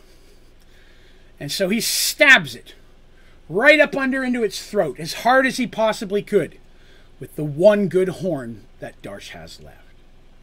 You'll remember that Darsh, even though the miniature doesn't show it, one of his horns is broken about this far from the ends. It comes up and then bends, and that top bend is busted off. It was busted off very early. They have melee combat. They have a headbutt attack, which can also count as a gore. Against a man-sized creature, they can actually pick him up with his horn and shake him. This is too big for that. But he does go ahead and shove that horn as hard as he can, and he just feels blood wash down his face as the thing starts shaking, which starts shaking him around. And then he feels himself hit the ground as a large weight lands on him, and his body fills with pain. Fia screams out, seeing this happen. Dandy had already been tossing several different daggers some of her better ones at that owlbear. The second she saw Darsh go rushing in, his shield hit the ground. And when he stood up and he looked off busy and his arm was basically dead, she knew Darsh was in trouble. So she pulled out some of her best daggers and started tossing those at the bear, which is what was helping. Darsh doesn't see that, but it's taking several very strong attacks from Dandy. And then after she throws those, she goes running down the hill to the bear. She's going to jump into melee at this point. Her goal is, if she can get close enough, to try to get on the thing's back. If she can get a stab from behind, she can get it in an eye or somewhere like that. That's what a backstab is. It's not just I stab you in the back. You're going for a specific part of the body, and you're doing more damage because of that. It's a thieves skill. I don't know if it's in 5th edition yet, but if it's not, I'm bringing it back because that's the best thing a thief can do. So she's rushing down to try to help there. So she's rushing down with her best dagger, which is a dagger +5. And she's running. She has the flame dagger, she has a silver dagger +3, and she's got a dagger +5. Those are her big 3. But she has a couple +1 and +2 daggers as well. But she's always looking for magical daggers. Artemis collects rings. That's just how they are. Darsh is unconscious. The weight hits him and he blacks out. Mercy is doing well against their owlbear, but it's actually Percy that ends up striking the killing blow. Mercy does a good bit of damage, and the bear turns on Mercy and gets a good hit in. But when it does, it raises its arm to hit her. Because remember I said she's on the side of it. It reaches up to hit her. By doing that, exposes its underside. And Percy comes in and stabs it straight through and manages to get it clear in the heart. And it stabs it, and the bear cries out, and he's being pulled around a little bit, but he manages to pull the sword out and then hack at it again, and Mercy comes at it, and a few hits, and it drops down. The one that Darsh first got is dead on the ground. His sword strike through the head was enough to kill it. It wiggled around a little bit, but it's still over there. Very stinky. Very still crispy. On the outside, but possibly still tender in the middle. And Fia quickly yells at the Artemis that Darsh is under that thing. And they're like, what? Because, they're all in the middle of a melee. They don't have time to watch what Darsh is doing. So Artemis, they all go running over there real quick. And the bottom half of Darsh is sticking out from under the owlbear, but he's face down. That's a problem. He was in the head and he got pulled down. We don't know if he's dead. Did his head get cracked? What's going on? He's laying on his face.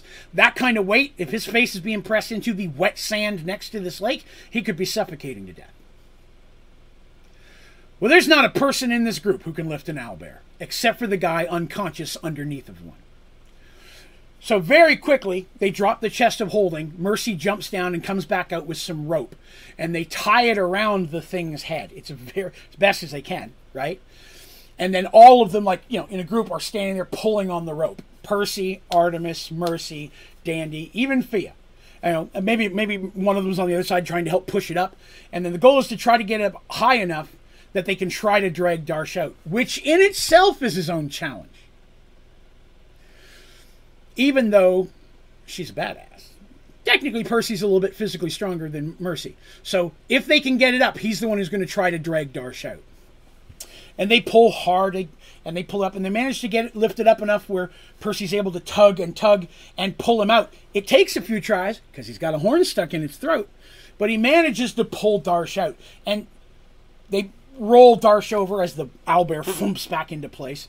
And, Dandy walks up to it and stabs it a few extra times in the neck, just to make sure. You don't know if an owlbear is going to get back up again. So I can just picture her walking up, going, just stabs it a few extra times in the eye and in the neck, and just making sure. And then she probably walks around to the other ones and does the same thing. Better safe than sorry. Well, Artemis immediately gets to work on Darsh. He's in rough shape. He's not dead, thankfully. He's still alive. His horn also did not break, the other one.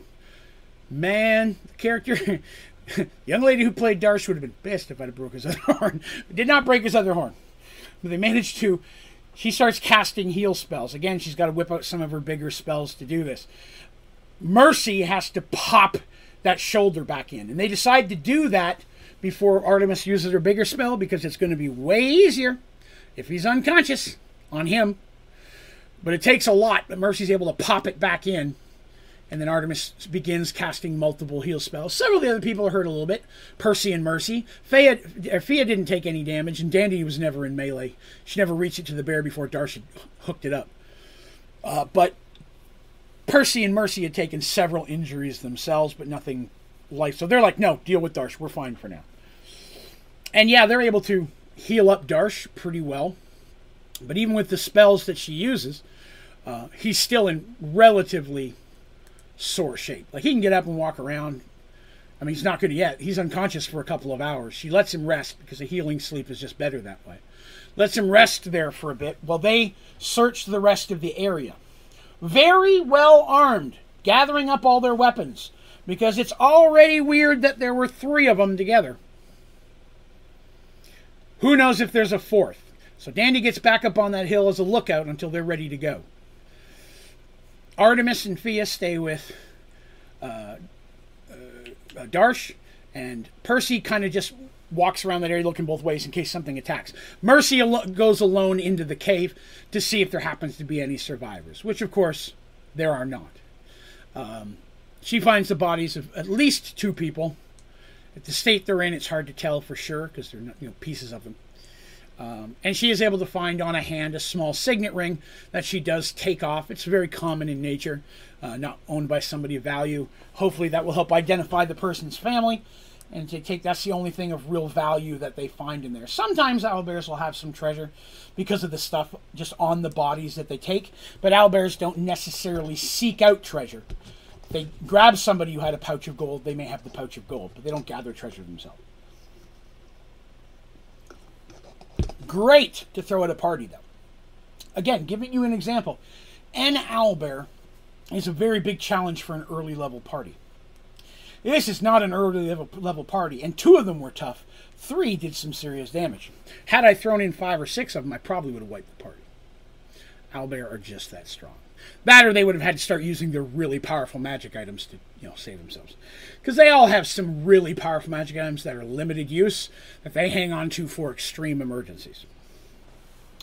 So it's several hours before Darsh is finally able to wake up. Still very dizzy, and there's still quite a bit of pain in his arm. Not only was his shoulder dislocated, but there were several fractures in that arm, and he had cracked a couple fingers and a knuckle. Artemis has healed all those things, but even though they're healed, they're still sore and weak spots. If he was to haul off and punch a punching bag, he might repop those knuckles again. It takes time for the full heal to go through. That's how I kind of play D&D. There are spells that'll just bring you right back as if you just woke up fresh and early. Those are harder to cast, and they cost more. So healing spells will heal you. Doesn't necessarily mean they're going to make you feel great. They were able to make their way back to their horses, which they left tied up on the other side of the lake, so they didn't freak out or anything. And they begin making their way back to town. It's late in the afternoon, beginning of evening, when they finally return. With them, hanging from Darsh's horse, because Darsh has a huge horse. You can imagine Darsh isn't just hopping on an everyday horse. He weighs as much as a regular horse. So Mercy always has 1 or 2 real large, like Clydesdale-looking horses in her stable for when Darsh or another Minotaur ally shows up. She's a horse lady. That's her thing. Loves her horses. So she breeds horses. She has several huge-ass... If you don't know what a Clydesdale is, look them up. They're my favorite horse. Never got to ride on one. That'd be awesome. They're massive freaking horses. So yeah, he hops on one of those huge-ass Budweiser pulling Clydesdales and makes it forward on that kind of thing. But hanging from the belt are 3 owlbear heads, which themselves heavier than the average head, but his horse can handle it. What? Oh my God, you just said it? Yes. Yes, I did. Yeah, he's got the real shaggy feet. I love the shaggy feet horses. So they get back with not 2, but 3 owlbear heads. There's no denying that these people successfully did what needed to be done. The mayor, of course, immediately comes out. The mayor, the guy, what I say his name was Mark, pays them the money promised. Shocked that there were 3 of them, and very dismayed to find that there were several bodies there. In fact, he does know that the signet ring did belong to the man that he had asked about, but the other two bodies he doesn't know. So he's going to reach out to some of the other farmsteads and such in the area, see if we can find anyone else that's gone missing. He's very sad to hear that happen. Could be there's always some people who live alone. Could have been one of them, and so there's no one to report they're missing, you know. But that being this case, Willem, on the other hand, is like, oh, 3 owlbears, huh? And Darcy's still got some bruises on him, and, you know, and he's like, yeah, 3 owlbears. And he's like, I think I made the right choice. Well done, well done. He claps Darcy on the shoulder. Darcy's like, ooh, yeah, right choice. Oh, God. He's like, yeah, we travel a lot. We're going to go get some rest now, get a bite to eat and sleep. Sure enough, they get to eat, and then they go to sleep, because the next day, the caravan is going to arrive. And they will be heading north to Star's Reach. Of course, what the citizens don't know is wrapped up inside of what was an empty barrel, deep inside of the chest of holding, prime cut owlbear meat. Darsh made sure to cut him off some very quality owlbear meat. Put it down, wrap it up so hopefully it'll contain the chest of holding. And then they also peeled off a bunch of the things like eyes and nails and beak pieces and such as mage stuff, allowing Fia to take anything she wanted. She took a few things, which to her, she's like, wow, just getting a hold of an owlbear eyeball is rare as hell. The fact that I've got my choice of 5 of them, because Darsh did stab through one, that eyeball was ruined. But, you know, that's some high-quality stuff for her, and itself would be a small fortune in spell components. And the rest of it, they take and bottle it up, bag it up, stick it downstairs in the chest of holding, because, again, a lot of the stuff they bring back home, and Mercy's like, what up, battle mages? Supplies! You know, you can imagine a battle mage going, yeah, okay, I just learned this really big fireball spell I want to cast at your enemies, and I needed an owlbear finger. Thank you, you know. It just helps everybody at that point.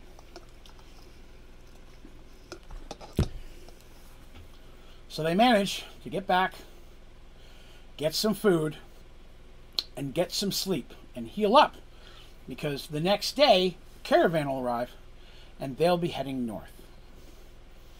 Big babies, you're fine, Dark Wolf. I knew what you meant. You're good, bud. Now, about that time,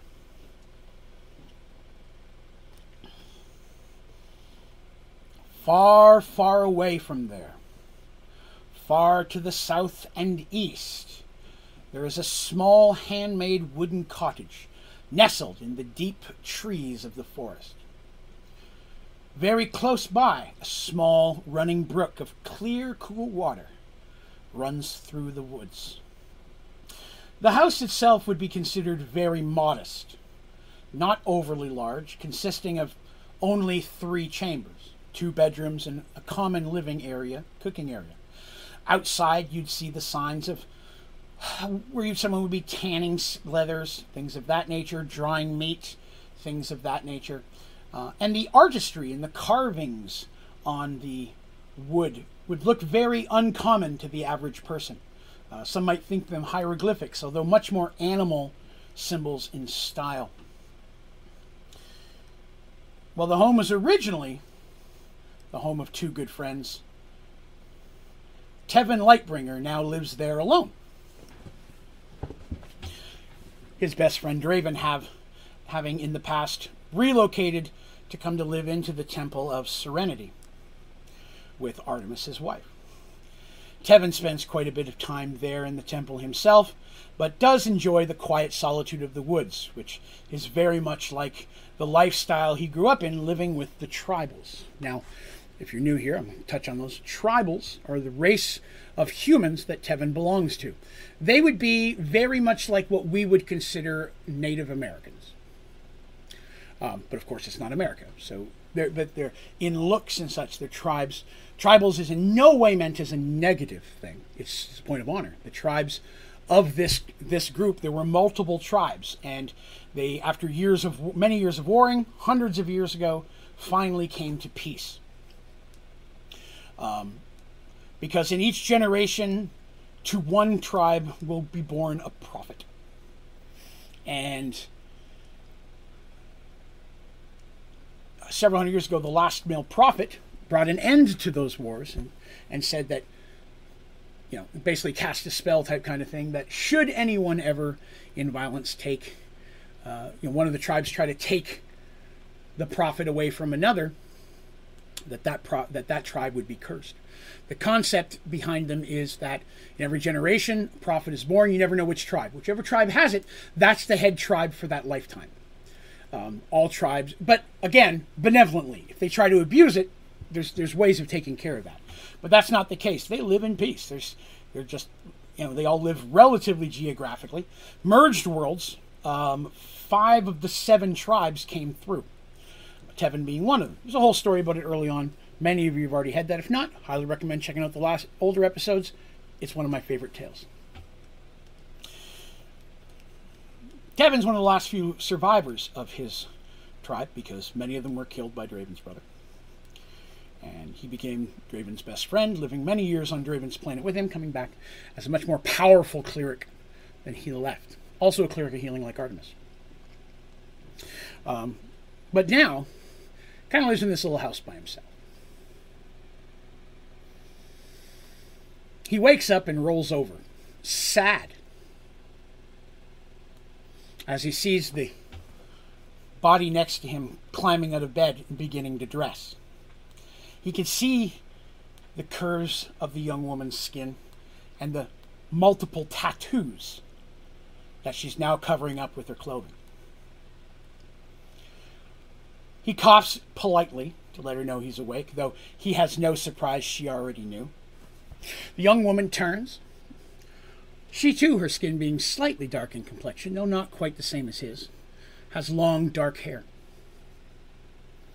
Turns and gives him a little smile and shakes her head. And he says, "Really? Must you go?" She gives him a little knowing look, like you're going to look at your kid and say, "Now, you know you can't have a cookie before dinner. Now, you know, we talked about this. I can't stay much longer. If your friend came by, it just would be best if we didn't meet in these type of situations." Tevin, again, as always, whenever she left, felt himself get a little bummed out and sad. He'd come to grow very fond of the young woman over the last year that he'd known her. Had met her a year earlier, actually, on the night that the undead had attacked Serenity. As he rushed from the temple to get to where the Flame of Serenity was to help Draven and the children, she knew they were there, he'd fought his way through many times. And as he came upon them and rushed in to help Draven, as the undead collapsed all around them at that point, the young woman was there as well, not far away. It was clear that she'd been fighting against the undead as well, as she was sweaty and disheveled and so on and so forth. He'd noticed her, one of those, "Who's this? I don't know her. She's cute," kind of things. But as he was helping get her way back to the temple, he didn't see her until a week later. He was visiting, and he was going out for a walk after in the night, and she was there, and they began talking. It wasn't long before she started coming to the village out here, or the house, to spend the evening from time to time.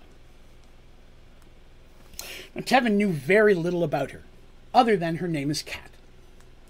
Now, probably short for Catherine or Katrina. Who knows? In fact, he couldn't even be sure that was her real name, as secretive as she was. Now, he knew that she was a member of the Thieves Guild, although what level or of what rank in the city, he didn't know, nor did he ask. That side of her life, she'd made it quite clear she did not want to discuss with him. But it was also true that she had feelings for him. He knew this by the fact that the time they spent together and as often as she came back. Playfully, she climbs back into bed and gives him a long kiss and says, "I have to go. I don't know when I'll be back, but I'll be back when I can." And he nods, smiling, trying not to let on how sad she really is. She grabs her sword and straps it on her belt and pokes the knives back into her vest as well. And with a wink and a smile, opens the door to his room and leaves.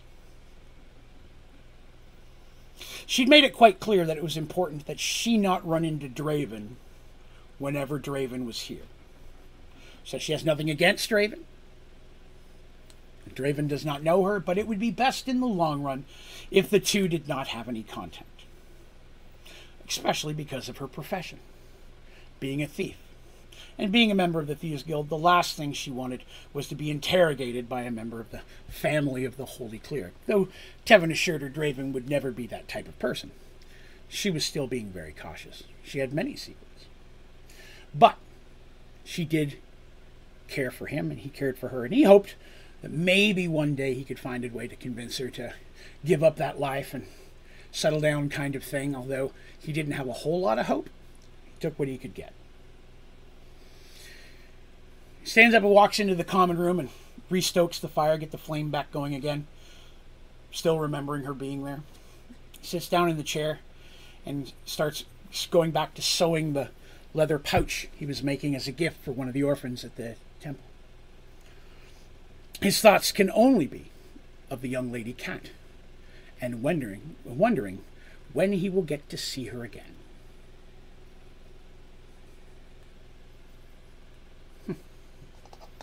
Drink my chocolate milkshake.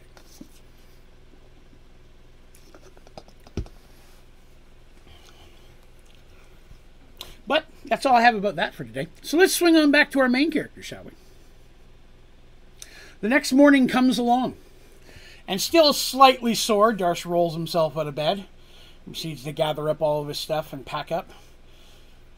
Even as he first woke up, he could look out the window of his room and see that the caravan had arrived. The caravan was considerably larger than they expected. Willem himself said he didn't know exactly how big it would be, only that it would be, at least multiple wagons. There had to be at least 14 wagons out there. So there's quite a bit of materials traveling from a southwestern kingdom or settlement to be traded or sold at Star's Reach. They get themselves a bite to eat, and it's not long before Willem shows up and begins chatting them up, saying what was going on, they'll be leaving soon. They pack their stuff, get their horses ready, pay their tab, and joining up with the caravan, continue on. The caravan's been running day and night.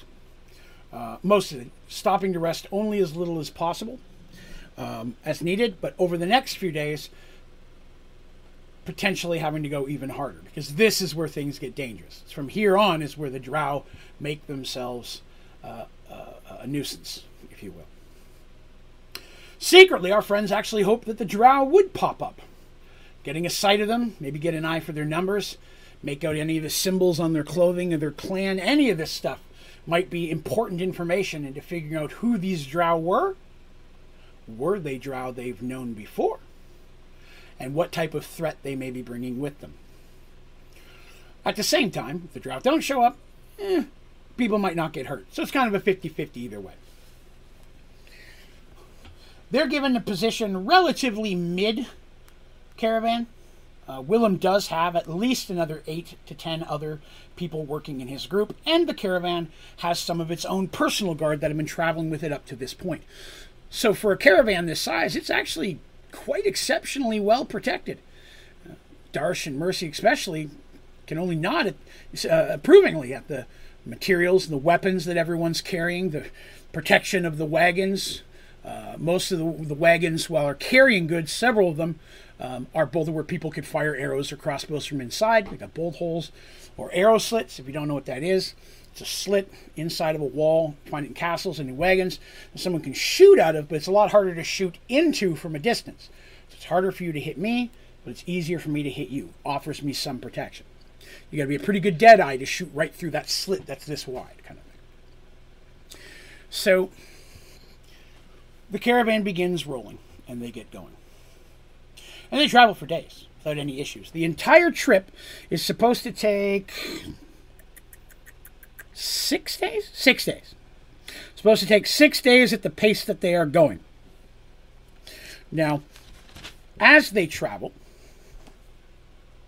they have a lot of opportunity to speak with Willem, both individually and together. And Willem is more than happy to chat with them. He's a very friendly person, and it's one of the first things they learn is that he's lived in this area his entire life. In fact, he's never really traveled outside of this region. He originally was a city guard, was paid well, and he worked in there. And then he found that, one day there was a good amount of money being offered for people to protect a caravan, and kind of left the guard, took that on. He wants some extra cash and found out it was a much more preferable life. Paid better, he gets to work his own schedule, take on the caravans he wants. Ones he doesn't want, he can let go. And he started doing it more and more and made a good business out of it until he got other people working for him. It was good money for years, but then the drow showed up. And to be honest, it got even more valuable, money-wise. His services became more in need, although he genuinely gives the feeling like, well, I like the extra money. Don't get me wrong, I'm making a lot of money off this. It's not easy work, especially with the drow out there. And a lot of people, even friends and people that have worked for him in the past, have lost their lives to other attacks. Because a lot of the people that he worked under him may have taken a job on another caravan. They don't all work under his specific employees. They're more like contractors, if you would. But because of his name and experience, it's easy for him to line up a job and then just find people to help fill it, much like he did with Darshan. In the beginning, when the drow showed up, it was easy money. Just hearing that there were drow in the area, people started offering more money to be protected in the same places in the same way as before. For months, it was not a problem at all. Never saw hide nor hair of a drow. Not a single threat. Heck, he was starting to doubt they were even out there. It might just be rumors, but rumors that were making him a small fortune. But then things began to escalate. It began to escalate quickly. The drow then had moved from just stealing crops and stealing items from homes and things of that nature and animals to starting to actually kill. Started with a farmstead family being completely wiped out. Then a very small caravan of just 2 wagons of one actually small merchant group was discovered completely burgled. Everyone left for dead. At that point, things got a lot harder. Granted, the money being offered to him sometimes was enough to make him a small lord himself. A lot less people wanted to take those jobs as more and more caravans started losing people, and caravans as a whole started getting lost. It became hard to find people, so he had to pay even more, which made him charge more, which was still fine. But he lost some good friends that way. Now, Warren and his miscellaneous crews have successfully defended from 3 drow attacks. This is the part that catches Darsh's and Mercy's and the group's attention. There have been 3 attacks by drow that he has managed to drive them off, luckily through numbers. As to how many drow there are, he has no idea. In fact, he's never really seen one. The drow always start with ranged attacks, bows and crossbows, firing at the group. If they do enough damage, then normally they'll come in on melee. Let me phrase it. He has seen them, I'm sorry. As the drow come in, they usually do ranged attack. They only come in if they're going to be successful. And his numbers have always kept that from really being an issue. The few times he's seen a drow, of course it's dark, it's in the woods, but he's managed to fight them. He's injured a few, but they've never been able to recover a body, because the drow always take their dead with them, which sounds right. That's about normal. But he's successfully defended 2 of them. He never once came into melee. The 3rd one he did. That was the most recent one. The drow were getting more bold. In each of these situations, there were several common things. First came the crossbow bolts and arrows. Then the hooting of the drow, yelling from the woods around them, probably to discourage them, hide their numbers. And then at some point, melee. Darsh and Mercy and Danny start asking questions over this time. How about magic? Did they cast any magic spells at you? He says no, at least none in the ones that I've been involved with. So he's never seen a female with them, and he's never seen any magic being used. So it could just be a group of males, because historically, females are the clerics in that society. Although males can very often go into the wizards and so on and so forth. Females can do whatever they want, but males becoming a cleric is very rare.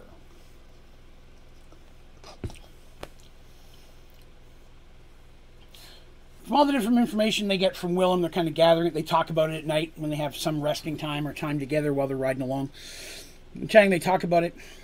It sounds typical and atypical.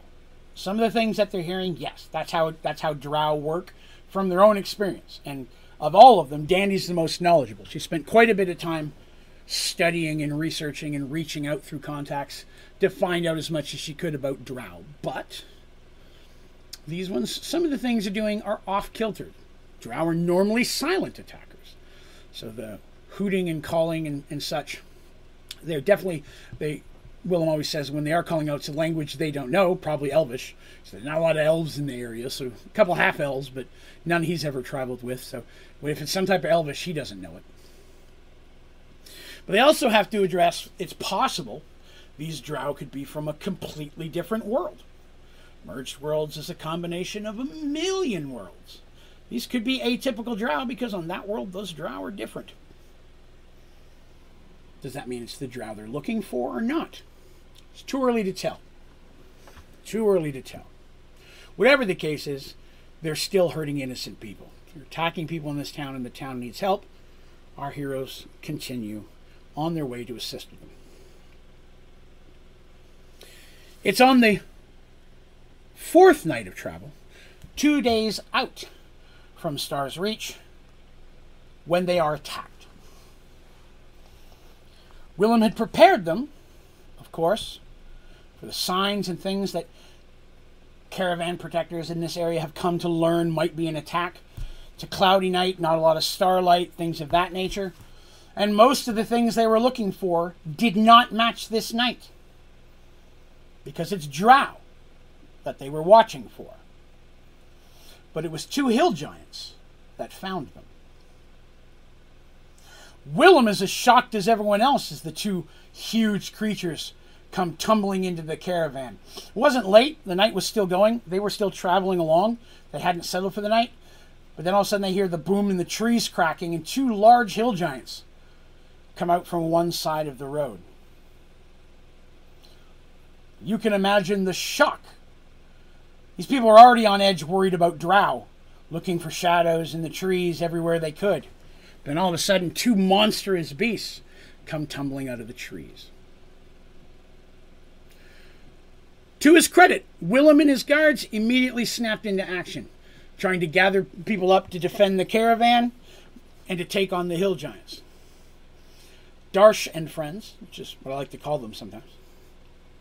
Darsh and friends, they knew their jobs were traveling, but in a fight like this, they knew they were a little bit probably better suited than their allies, and immediately rode in to attack. Darsh and Mercy quickly on the ground. Percy making sure that Artemis and Theo were safe,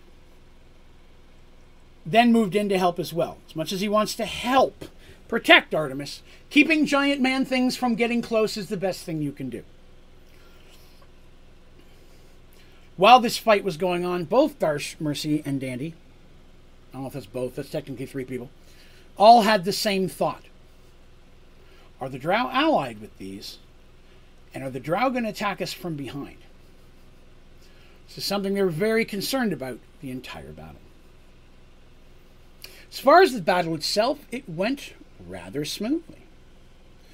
Hill Giant, seeing a large collection of squishy man people, horses, which are delicious, and whatever goods they could find in the wagons, which could be more food things and such, valuables, thought it would, there'd be some protectors, but it would be an easy take, even though it did look like there was a few more people than normal.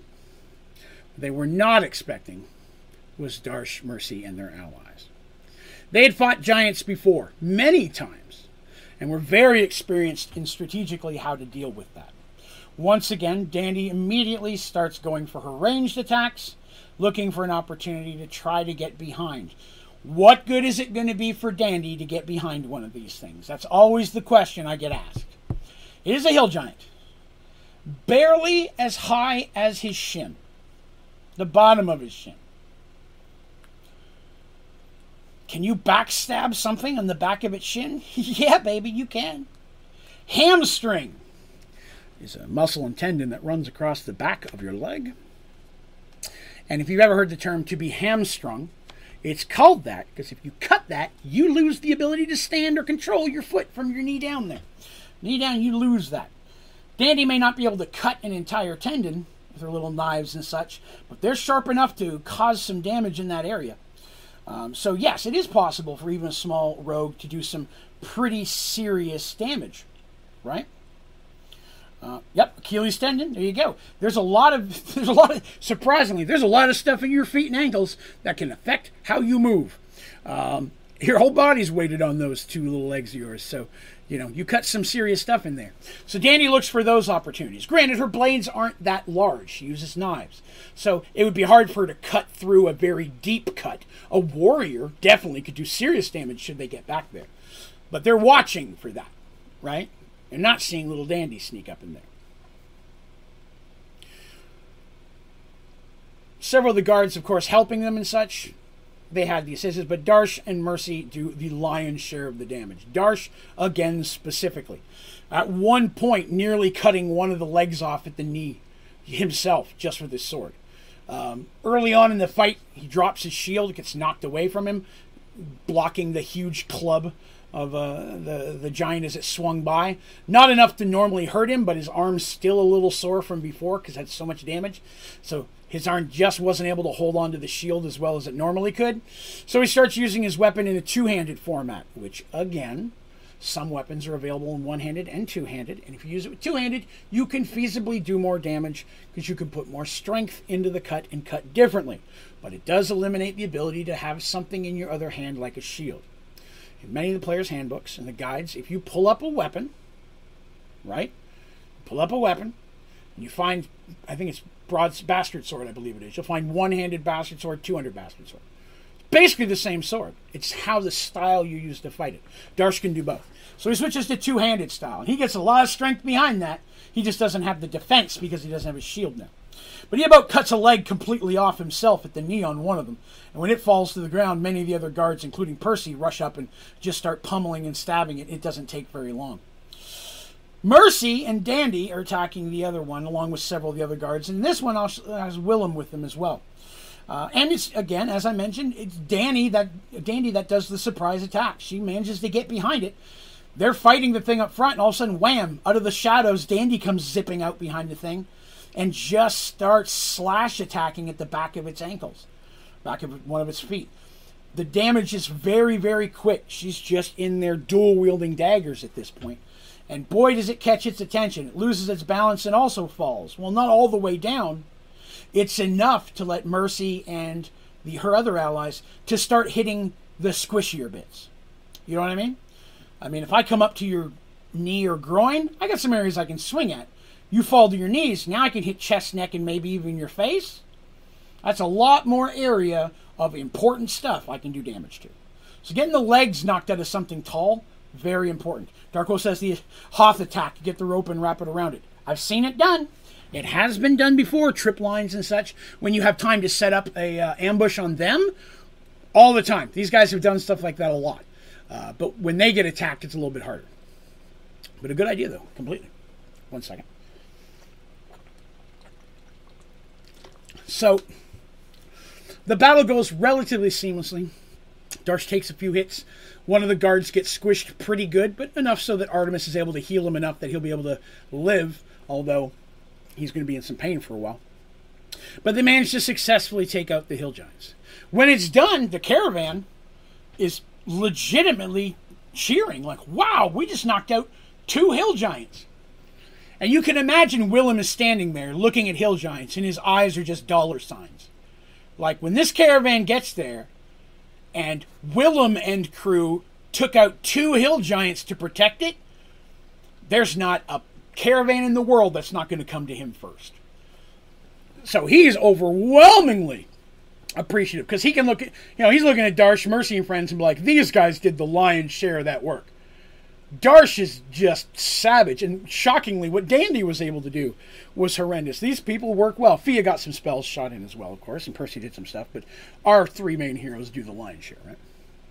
And then Artemis saving the life of one of the other guards, one of his other men that's got squished. That's also a huge bonus, because he never really has a healer with him. Most of them don't sign on for this kind of job. So he's just seeing dollar signs. The hill giants, of course, don't have anything of value, and they immediately carry on as quickly as they can to get away from the hill giants, of course, in case there's more. But B, they need to get to the city and let them know there's hill giants out there. Were there more? Was it a random attack? Did they have something to do with the drow? There's no way to know. But he needs to let the other caravans and the other city guards know there may be additional threats in the area now, because everybody's got the same thought. Are they in league with the drow? Not normally the kind of enemies or the kind of people that the drow would deal with. But these may be atypical drow. Could be from a different world, and their society might be a little bit different. Teaming up with giants, which again, they're hiding in the hills, in the mountains, hill giants. There's a lot of things that would point how these things could very easily be tied together. And our heroes are thinking the same thing. They're able to push on the next 2 days and successfully make it to Star's Reach without any other attacks or problems. Due to Artemis's continuous help, the other guard that was injured is going to make a full recovery. He's very, very thankful for Artemis's help. And, you know, everybody just likes to have Artemis give them a blessing. You'd be surprised people come over with their food and they'd be like, would you mind blessing my stew? There's your stew. Thank you very much. Because that, you know, you just got to say you bless it. And to them, you know, superstitious folks, right? They make it back to the city. Or make it to the city for the first time. The city of Star's Reach is smaller than Serenity, but much more densely packed. The city streets are definitely thinner. Wagons and stuff. They're still streets, but I mean, the buildings are a lot more clumped together. As Serenity grew and the land was all Mercy's and she started, you know, selling or leasing that out, building the roads, it was easier for her to space things out in a city as it grew. This one grew over time, and people just wanting to be close to the center hub just kept building and building and building. So as I mentioned in the last episode, it was originally just a small trading camp that grew into the huge city that it is now. So it's very, very congested. As soon as they get into the city, they start looking around, looking for signs or clues or anything that might be an issue. And as always, one of the first things that they notice is that there is some poverty in the city. They can see some homeless or beggars and things like that. You know, look like little orphans running around the street, whatever the case may be. But it's not bad. It's not as bad as many of the other cities they've been into. In fact, most of the buildings and businesses they see are in pretty good repair. Like, they're in good shape. It looks like a relatively wealthy town, which again makes sense considering it is a trade town. Now, to stress that a little bit more, this city is the central trade hub for multiple other cities. Many of those other cities in the past at different times may have been at war or fought against each other for one reason or competed. But Star's Reach has always been a neutral ground, and anyone coming there can trade or sell their goods to anyone. None of that combat, none of that war crosses into their borders. It won't be tolerated. If so, your kingdom will be barred. And that's a problem, you know? If you're 2 kingdoms out of, let's say, 6 that surround this place, right? You're fighting, but now your opponent is the only one that can go to this city and trade for weapons and gear and supplies from the other cities, the other big countries, because you're not allowed in, you're going to lose. So it is an overwhelmingly rare situation that there's been any issue inside of Star's Reach itself. Probably centuries at this point. It's been around a long time. The city, of course, has a mayor. All cities do. Well, most cities do. But the mayor is actually chosen by the merchant lords. They learned that from Willem. So when they arrive there, they get to see that. The city has several inns. It has a huge market, rivaling Paxawal's, which is shocking, considering it's half the size of Paxawal. Now, they don't even get a chance to get 10 feet in the city before he's already offering them another job. Like, listen, you guys are great. I'll pay you double, because you did most of the work. I'll pay you double. I've already got another one in line. They're like, we appreciate it. We've come here for a reason. He's like, okay, I had to at least ask, but you know what? I'm going to be here. Some of the caravans in protection I don't go with. I just prepare it. I get guys hired, especially some of the smaller ones. The big jobs like this, he leads himself. He's like, so you can always find me, or find out about me at the Silver Kettle. It's an inn on the end of town. I kind of run my business out of there. I'm partnered with the owner. So if you need a room or anything, you're welcome to come down there. I'll get you a good deal. I'm there if you change your mind, want to make some more coin, or you get this taken care of, you want to head back down south, I'm sure I can get you a job heading that direction, get you some money on the way. Because again, only dollar signs when he looks at these guys at this point. Again, they're very friendly, thank him very much, but they've decided to, finish their original business, come here, find out what's going on, and try to help them out. And they also decline offer a room at the Silver Kettle, so they've already made arrangements. They head to an inn known as the Lucky Dagger. And the reason they go there is because Aaron had mentioned that that's where he was going to be with his companions. And as I mentioned, they're trying to catch up with him. Because it's better if they see him and say, don't tell him who we are, before he sees them and says, oh, hey, look who it is. It's not that he would, but they don't want to take chances, right? So they make their way towards the Lucky Dagger. It's a nice inn. It's clean. Not super busy, but pretty well. Getting rooms is very easy. Going everywhere, they have the same 2 reactions they have everywhere they've ever gone in their entire lives together. Everybody is happy to see Artemis. Everybody is nervous when Darsh walks in the room. You know what I mean? You just imagine that. There are no other Minotaurs he's seeing anywhere in this area. Also not a lot of elves either, so Artemis is the flip side of that.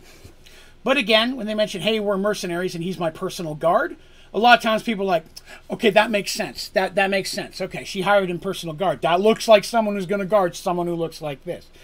Still makes people nervous, but when you're like, hey, he and the Templar are my personal guard, people are like, okay, all right. A really pretty elf, high-ranked cleric. Okay, we get that. That makes sense to us.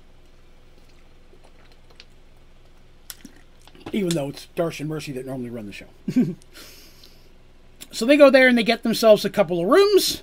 They decide to take a couple days to just kind of hang around, get a lay of the land, see what's happening. Find out what they can find out before they directly start going and looking for work. But first thing they do is they try to see if anyone's seen Aaron. Now the innkeeper here, and the people they talk to in the inn, says no one matching his description has come into the city. At least not that they've come through this inn, but there are several other inns. Although this is the one that Dandy said he would be going to, that he told Dandy he'd be going to. And they don't recognize him at all from his description. But that's also not unusual. He said he'd never been that far. He'd only heard that there was work and that some of his allies had made arrangements to meet him up there. So we're like, okay, well, maybe we beat him, is the good hope. Bad hope is something happened to him on the way. Maybe he came through that area where the big harvester was before they did and weren't so lucky. Maybe he ran afoul of the drow or anything else. Or maybe he just got diverted. I mean, Lord knows if he's traveling through a town and he hears about an undead attack somewhere, he will go there first. He'll be like, yeah, these people have drow problems. This is undead. That's what I do. He will switch his target and then catch up after the case. So it's possible he just got delayed from something like that. Because on merged worlds, sadly, undead issues are far, far more common than they were before the merge.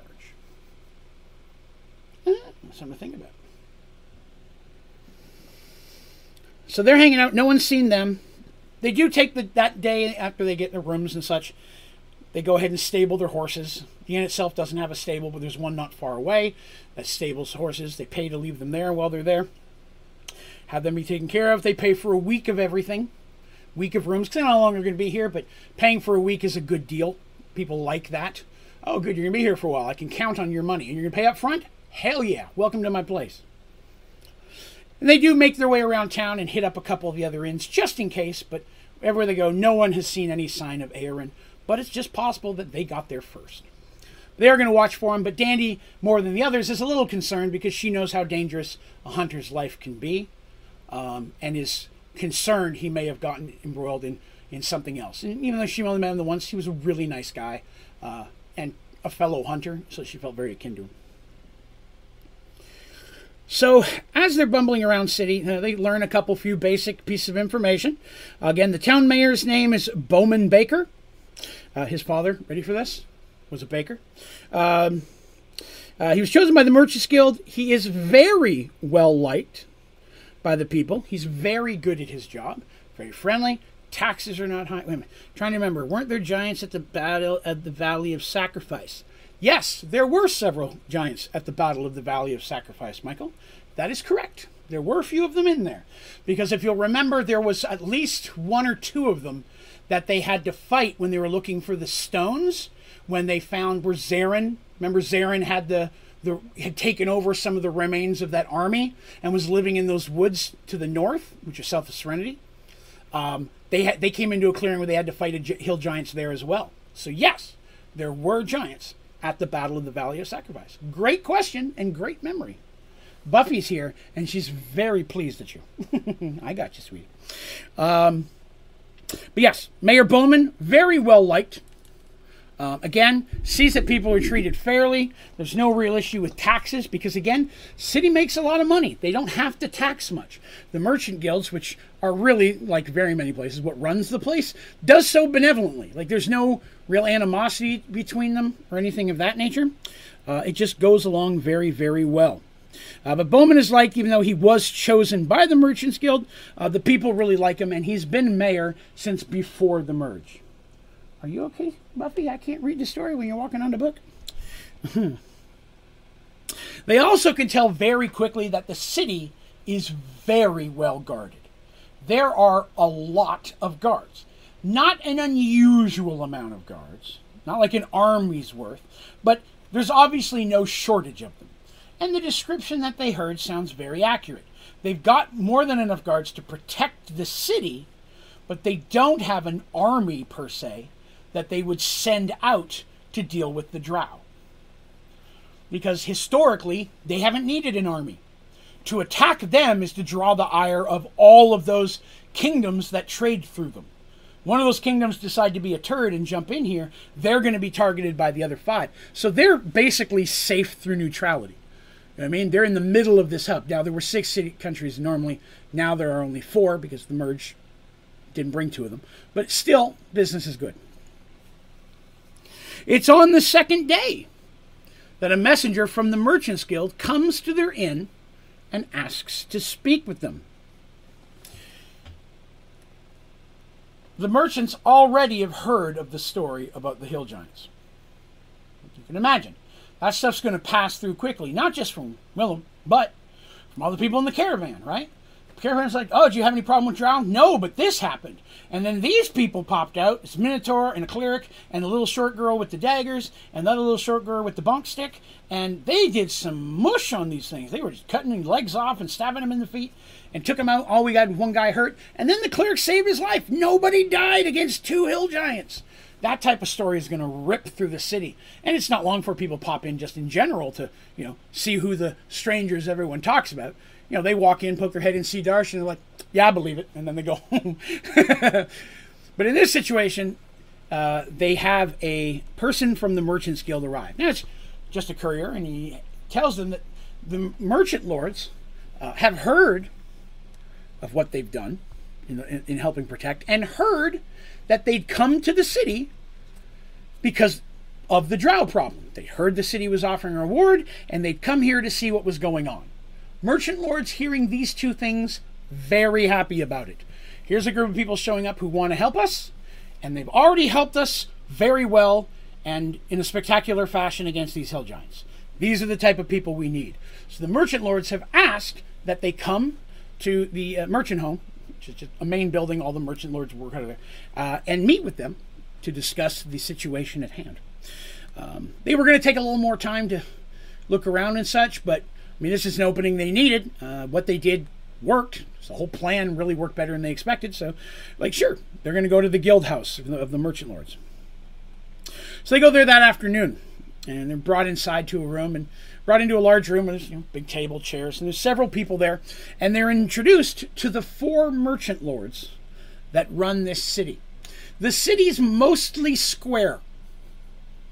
Not exactly square, but mostly square. And imagine a plus sign in the middle of it is the main roads. There's 4 quarters. Those quarters are basically the different merchant lords sections that they kind of oversee. Different types of businesses. They don't compete. They do that to keep everything neutral. They stay out of each other's business. Because there's a lot of different businesses to have. Everything comes through here. From food to armor, to weapons, leather good, fish, jewelry, magic items. Anything you can think of comes to this place for resale. Plenty of pie for everybody. But they're introduced to the four merchant lords. Taryn McGregor, who's a human, Valley Silverleaf, an older half-elf, Brenda Stormshammer, female dwarf, and Caden Black, who is another human. These four merchant lords and their businesses and or families are really the people who run the city. Again, I cannot stress enough, in a benevolent way.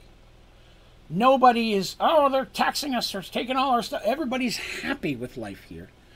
It's outside here where the drow are that's the problem. And the drow continuing to be a problem, it's only going to make things worse here. So it doesn't benefit any of them to treat anybody poorly. So they're there and they get a chance to speak with them. Of course, they'll say, we heard what you said about Willem, and we had a chance to speak with him ourselves. He's guarded multiple caravans, and we have no reason to distrust what he said. Plus, the caravan itself, there were more than enough people who corroborated the story down to the smallest detail that we have no doubt what we heard was true. And you're exactly what we were looking for when we sent out word that we needed help. I mean, I won't lie, it'd be great if there was 100 of you, but we'll take the 5 of you for now, sure. Willem has spoken highly of them, and everything of their story they believe. We heard your merchants, got a cleric who's doing good with you, that's awesome. A cleric, that's great. They do mention that several other groups, merchants and thing, had come through here previously and have attempted to help. Some failed, some turned down the job immediately once they learned exactly what was entailed with it and how much work it was going to be, and some went to deal with the drow themselves and never came back. Of course, they ask the question. They describe him, but they're like, no, we've never met anyone like this gentleman Aaron that you mentioned, but definitely we'll send out word. If he comes through, we'll get him to you. If you've got more allies that are like you that are coming to help, hell yeah, we'll help get him in here. Again, we want this drow problem fixed. If you got friends, man, tell us what they look like, where they are. We will send everybody to look for them and bring them here for you. So that's cool. There's, at this point, no sign of him yet. So, if I said all attempts to reason with the drow have failed. None of them have ever personally seen or met with any of the drow because they live in the cities. They're merchant lords, but they rarely leave the cities themselves. Though some of their minions have had dealings with them, not like up close, but fought against them and different things and so on. Some of the people that work for them have. Again, they say that they don't leave the city, but they have absolutely no idea how many drow there were. At first, from the first reports, it seemed like just a small group. A few animals got stolen here, some crops taken or whatever. They thought maybe just a couple handfuls of them passing through. They thought nothing of it, told their people just, stay inside, avoid them at all costs. Then it got worse. More and more farms got caught. And then caravans started getting tagged. Smaller ones, then larger ones. To the point that they're like, there's way too many to be two handfuls. They're estimating their group has to be at least in the 50s to 100s. Michael says, so then it isn't so odd to have giants and drow working together for the group's knowledge and history. That's possible. In that situation, I would say the combining or the force that brought everything together was more Nihilite Firemoon, because there were orcs and goblins and trolls and all sorts of things. He just attracted all sorts of minions of evil with promise of treasure and power. So they would have been drawn to Nihilite specifically, not so much each other. That's not to say that a relationship could not have been made at that point. A allyship or friendship could not have then grown from the two races. So it's possible, Michael. That's correct. So let's see. So at this point, they're thinking there's got to be at least 50 to 100 of them from what they're hearing. And while they've heard that caravans have killed at least a few, no bodies have been recovered, and it's hard to tell if that's had any effect on their numbers. There's a very large map that they have that they pull out and they show to everyone. It shows the area of everything. The city, the kingdoms in the area that I was talking about earlier, the mountains, the small, it's like a mountain jut that sticks up in the northeast where the drow are supposedly living in the caves up there, from what they could tell. The caves themselves really didn't have anything of value that town's ever known about. They've been there forever, even before the merge. And the land very close to it was not very hospitable for farming and stuff.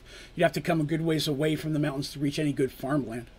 So they really never had a reason to go up there and mess with them there. So if the Drow had just moved in there and stayed there, it probably wouldn't have been that big of a problem. Here's the issue at hand. This is why they're glad they're here. Because not only is this Drow a problem, but this Drow is a problem specifically now more than anything else. Because in 10 days, one of the largest caravans they've ever had is going to be coming from one of the kingdoms to the east. They're putting all their eggs in that one basket and coming through as guarded as they can. The other kingdoms have let it be known that they're tired of having to spend all this extra money on guards and such to deliver their goods to trade in this city. And they're starting to think, even though it's longer to go around, it might actually be safer and cheaper to start dealing with each other directly instead of using this city. Stars Reach can't have that. If this caravan is attacked, more importantly, if it effectively gets sacked, they're going to lose trade with that kingdom. And if one kingdom drops trade, it won't be long before the others do as well, which opens them up to two problems. One, complete lack of income, because all their jobs is on trading. And two, they're no longer protected through neutrality anymore. They're just another place that's pretty wealthy in between a bunch of other places. So it is imperative that this caravan make it to Stars Reach successfully. Even better if they have no problems. But even if they are attacked, they have to successfully make it here with their goods in a way that shows we're taking care of this. So Stars Reach is handling the security. Willem did not get that contract. But they are handling the security. The merchant lords themselves are putting all their eggs in this one basket to prove that they can still make this a safe place. If they can deal with the Drow before those 10 days are up, the better chance they have of maintaining their active and normal neutrality business. They offer them a huge sum of money. Not compared to how much money they already have, but to their cover story, to a group of merchants and such coming through, they're being offered a small fortune. And I mean a fortune. Like enough to have gotten Serenity started or Darsh to start building his island. They're offering a lot of money. So it's a little odd that that's that big of a prize, and there aren't more people here trying to get it. But at the same time, they didn't know how much was being offered until they got here. And this big caravan issue they're just being told about seems to be a relatively new development. And they've been traveling for a month and a half, 2 months at this point to get here. So it's possible that the price has gone up since they started this journey. So the Drak, as I said, are to the east, just a smidge north. So it's more likely that that's the side that's going to get attacked. That's the side the caravan's coming from. And it's the side that's had the most issues. So that's where they're worried about. Now, they offer them a bunch of money, and of course our heroes accept it. They're like, well, yeah, we'll see what we can do. Let's see, John Mighty, thank you for the Sky Factory series. I wish you success. Thank you very much. No way, bud. I appreciate that. Thank you for coming by. Thank you. They, talking about, so that's the party goes, yeah, we'll take it for that price. We got basically 10 days before the caravan comes into these lands where they'll be in danger. So that gives them basically 10 days to deal with this Drow issue. It's not a lot of time, to be honest. And if it is a considerable force of Drow, it might be more than they can deal with. But what they're thinking is, if that's the case, they do have different types of allies, and even if they could find out where the Drow are and could bring a considerable force, Willem and his guards or something, they might be able to do something to save this caravan and this city's problem. Or at least do enough damage to drive the Drow back underground. So they agreed to accept that. They're given some information. Freedom of the city. Told of several different people that might be able to help them. Specifically, there's a half-elf named Quent Titanfoe, who has a small business in the city, who is the only person to survive one of the Drow attacks. And he might be able to help shine a light on kind of what their situation is as well. So they thank them for that, and they say that, you know, they'll keep up with the merchant guilds, let them know what we find out, but odds are they'll have to leave the city within the next day or so if they are going to go and try to actually find the drow or deal with them in that regard. The merchants offer to provide them with pretty much any supply they need. Basically, go to these certain stores, tell them what you need, and it'll be given. They're going to do that a little bit because they have to maintain their cover story. At this point, no one's given any hints that they know who they really are. But they don't need much because they don't need it, and they don't want to take money and stuff from people they don't need. So they are now hired on to find these drow, and they have 10 days to deal with this drow threat before the Eastern Caravan comes through the land. And if they haven't, this city may be in much more danger than it has been for many centuries. But that is where we're going to end for today. We are right at 10:30, and the time worked out really, really well. I want to apologize for those of you who may have been looking for last 2 weeks ago's episode. I went to check it today. I submitted it. For some reason, it never loaded to iTunes and Spotify. I apologize. I did not know that it didn't load for some reason. I just found that out right before this stream started. So I will have that done tomorrow. I'll try to get this one up there both at the same time. So I apologize if you're waiting for that on iTunes or Spotify. I didn't know it wasn't there. I'll get it up as quickly as I can. But again, thank you all very much for coming by and listening to my story today. I appreciate it. Hope you enjoyed it. Again, I know there's a lot of prep stuff going on, but I'm hoping you enjoy where the story goes. Hopefully, some of the new little nuggets of things that popped out, that would be kind of interesting. Hopefully, you'll like that. But yeah, hopefully, you guys had a good time. So the next episode of Merge Worlds will be 2 weeks from today. Next Thursday will be Behind the Dice, where we're going to be talking about magic items and artifacts of Merge Worlds, discussing some of how the magic item artifacts I've created work, as well as some of the magic items and artifacts that I have that I've never actually talked about in the story, because they only had them for a small period of time, or I've never given to anyone yet. I got a book of magic items and artifacts I've created I've yet to use in the story, but I've got them for when I do. Some of those I'll talk to you guys about today. You'll hear about some of these for the very first, or not today, next Thursday. You get to hear about that. So if you like magic items and artifacts and stuff, or you're DM looking for some cool ideas for magic items and artifacts, we'll be talking about that next Thursday. So feel free to swing on by, and potentially, people, if there's specific stats you'd like on some of these things, special abilities, I can get that stuff put on the website or somewhere where you could download it if you want to use any of those items specifically. Dark Wolf says, listening while doing a bunch of stuff at work helps me sane when I'm working. Well, I'm glad that I could be that voice for you. I understand I have things I listen to when I should be working. Thank you again for coming. If you enjoyed yourself today, please remember to click like, whether you're watching this today, tomorrow, or 10 years down the road. It would be awesome if you would, as well as if you'd hit subscribe, so that way you can hang out for all of our videos, streams, and D&D stories. You can also join our Discord channel. If you go to my website, onlydraven.com, there's a button at the top you can click on, take you right in. A lot of great people in there chatting about. I got the Merged Worlds thread in there. I talk to Merged Worlds when people have questions and stuff. Feel free to hit me up. It's open to anyone.